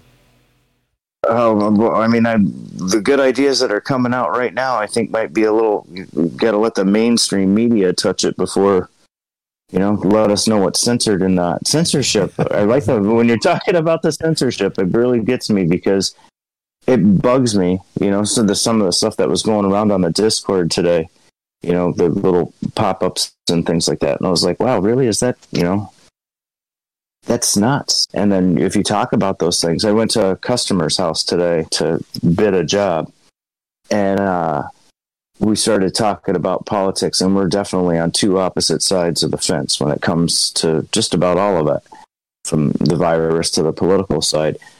And we can have an intelligent conversation together. And I was like telling her, I started saying some of the things that I've seen on the Discord and from the BBC and Bunny Show and stuff like that. And she goes, that's not real. And I says, how do you know that's not real? And she goes, I haven't seen it on the news. And then I start throwing out the stuff about what we've seen about going on with the satellites and the launches. And what about the Ring of Fire in the morning? All of those things and stuff like that. And she goes, well, I don't hear about that anyway. And I says, well, what do you see on the news? Well, the president is doing all this great stuff, and vice president's down there in South America, and everything's doing great, and they get warm reception, and everything was cool. And then I was like, wow, some of the stuff that I saw about that is the exact opposite. You're getting force fed, lady, and you're buying every bit of it. which is not good. You which know? is not good, and that's unfortunately where people get their news from, propaganda sources. And again, that's why we do this. That's why we do it in the format we do, because smart people get together and you start to notice it. Like if you pay attention, you notice propaganda. But if you don't make a concerted effort to actually pick it out and get to actually recognize it, you're screwed, because it's going to just come and go. And you're like, now here's the thing, right? So for example, I'm concerned that all the Wuhan stuff about the lab leaks is propaganda at this point. So they, maybe they turned and, maybe it's not. But basically what I'm saying is, because the entire mainstream media is now running with it when they ran against it for so long, it makes me wonder, suspicious about what their motives might be. And so I'm not saying it didn't happen, but what I am saying is once they start reporting it, that's when I get suspicious. So, and like you said, we kind of have to really follow them based on what they're saying to even know what we can talk about. But, we do it anyway. We say fuck it. We do it anyway most times. Well, I mean that's good. That's good. I mean, that's what got me hook, line, and sinker in the beginning when I started listening to your show. Is that wait a minute. I haven't heard anybody talk about this kind of stuff this way before. This is odd. And there's some weirdos out there. I'll tell you what. But what you were saying about what was censorship a year ago with talking bad about the leaks and the emails and stuff like that.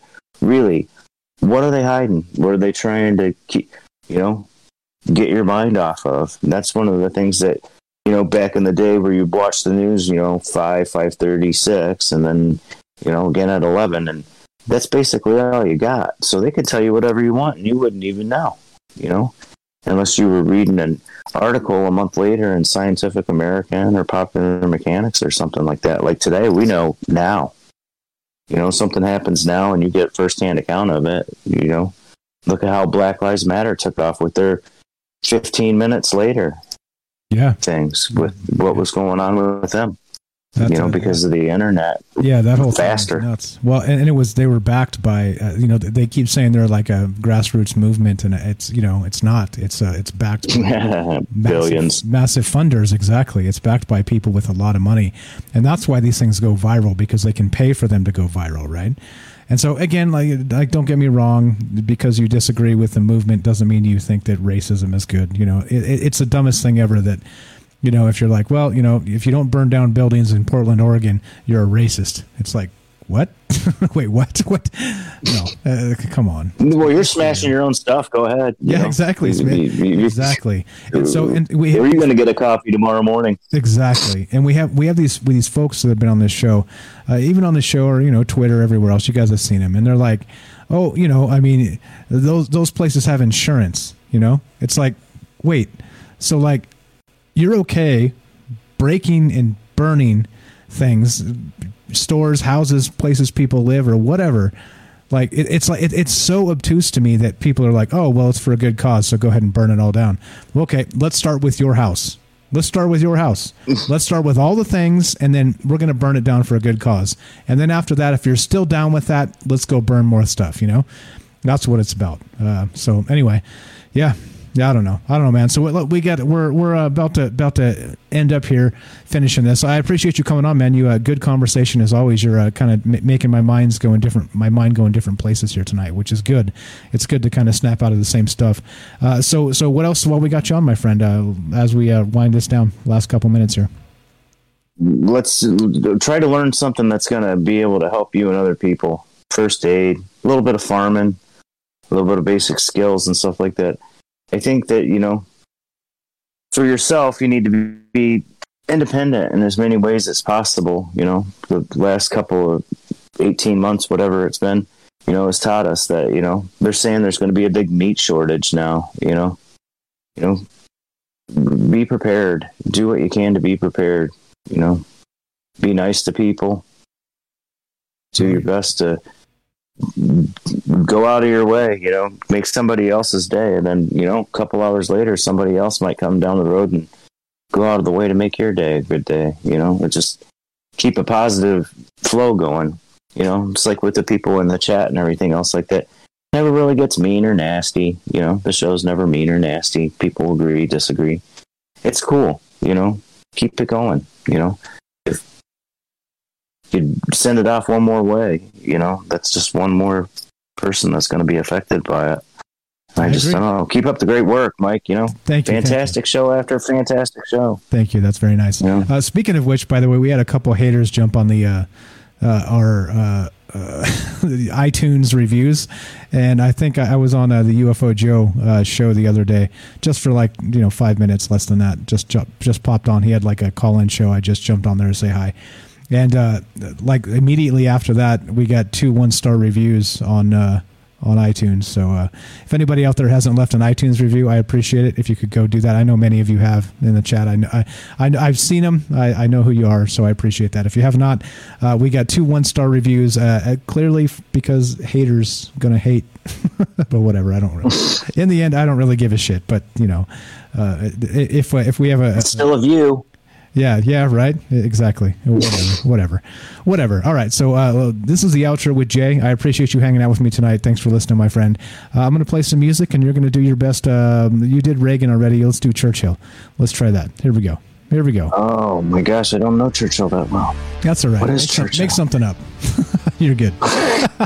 Just make something up. Oh my goodness, Churchill. He's British, isn't he?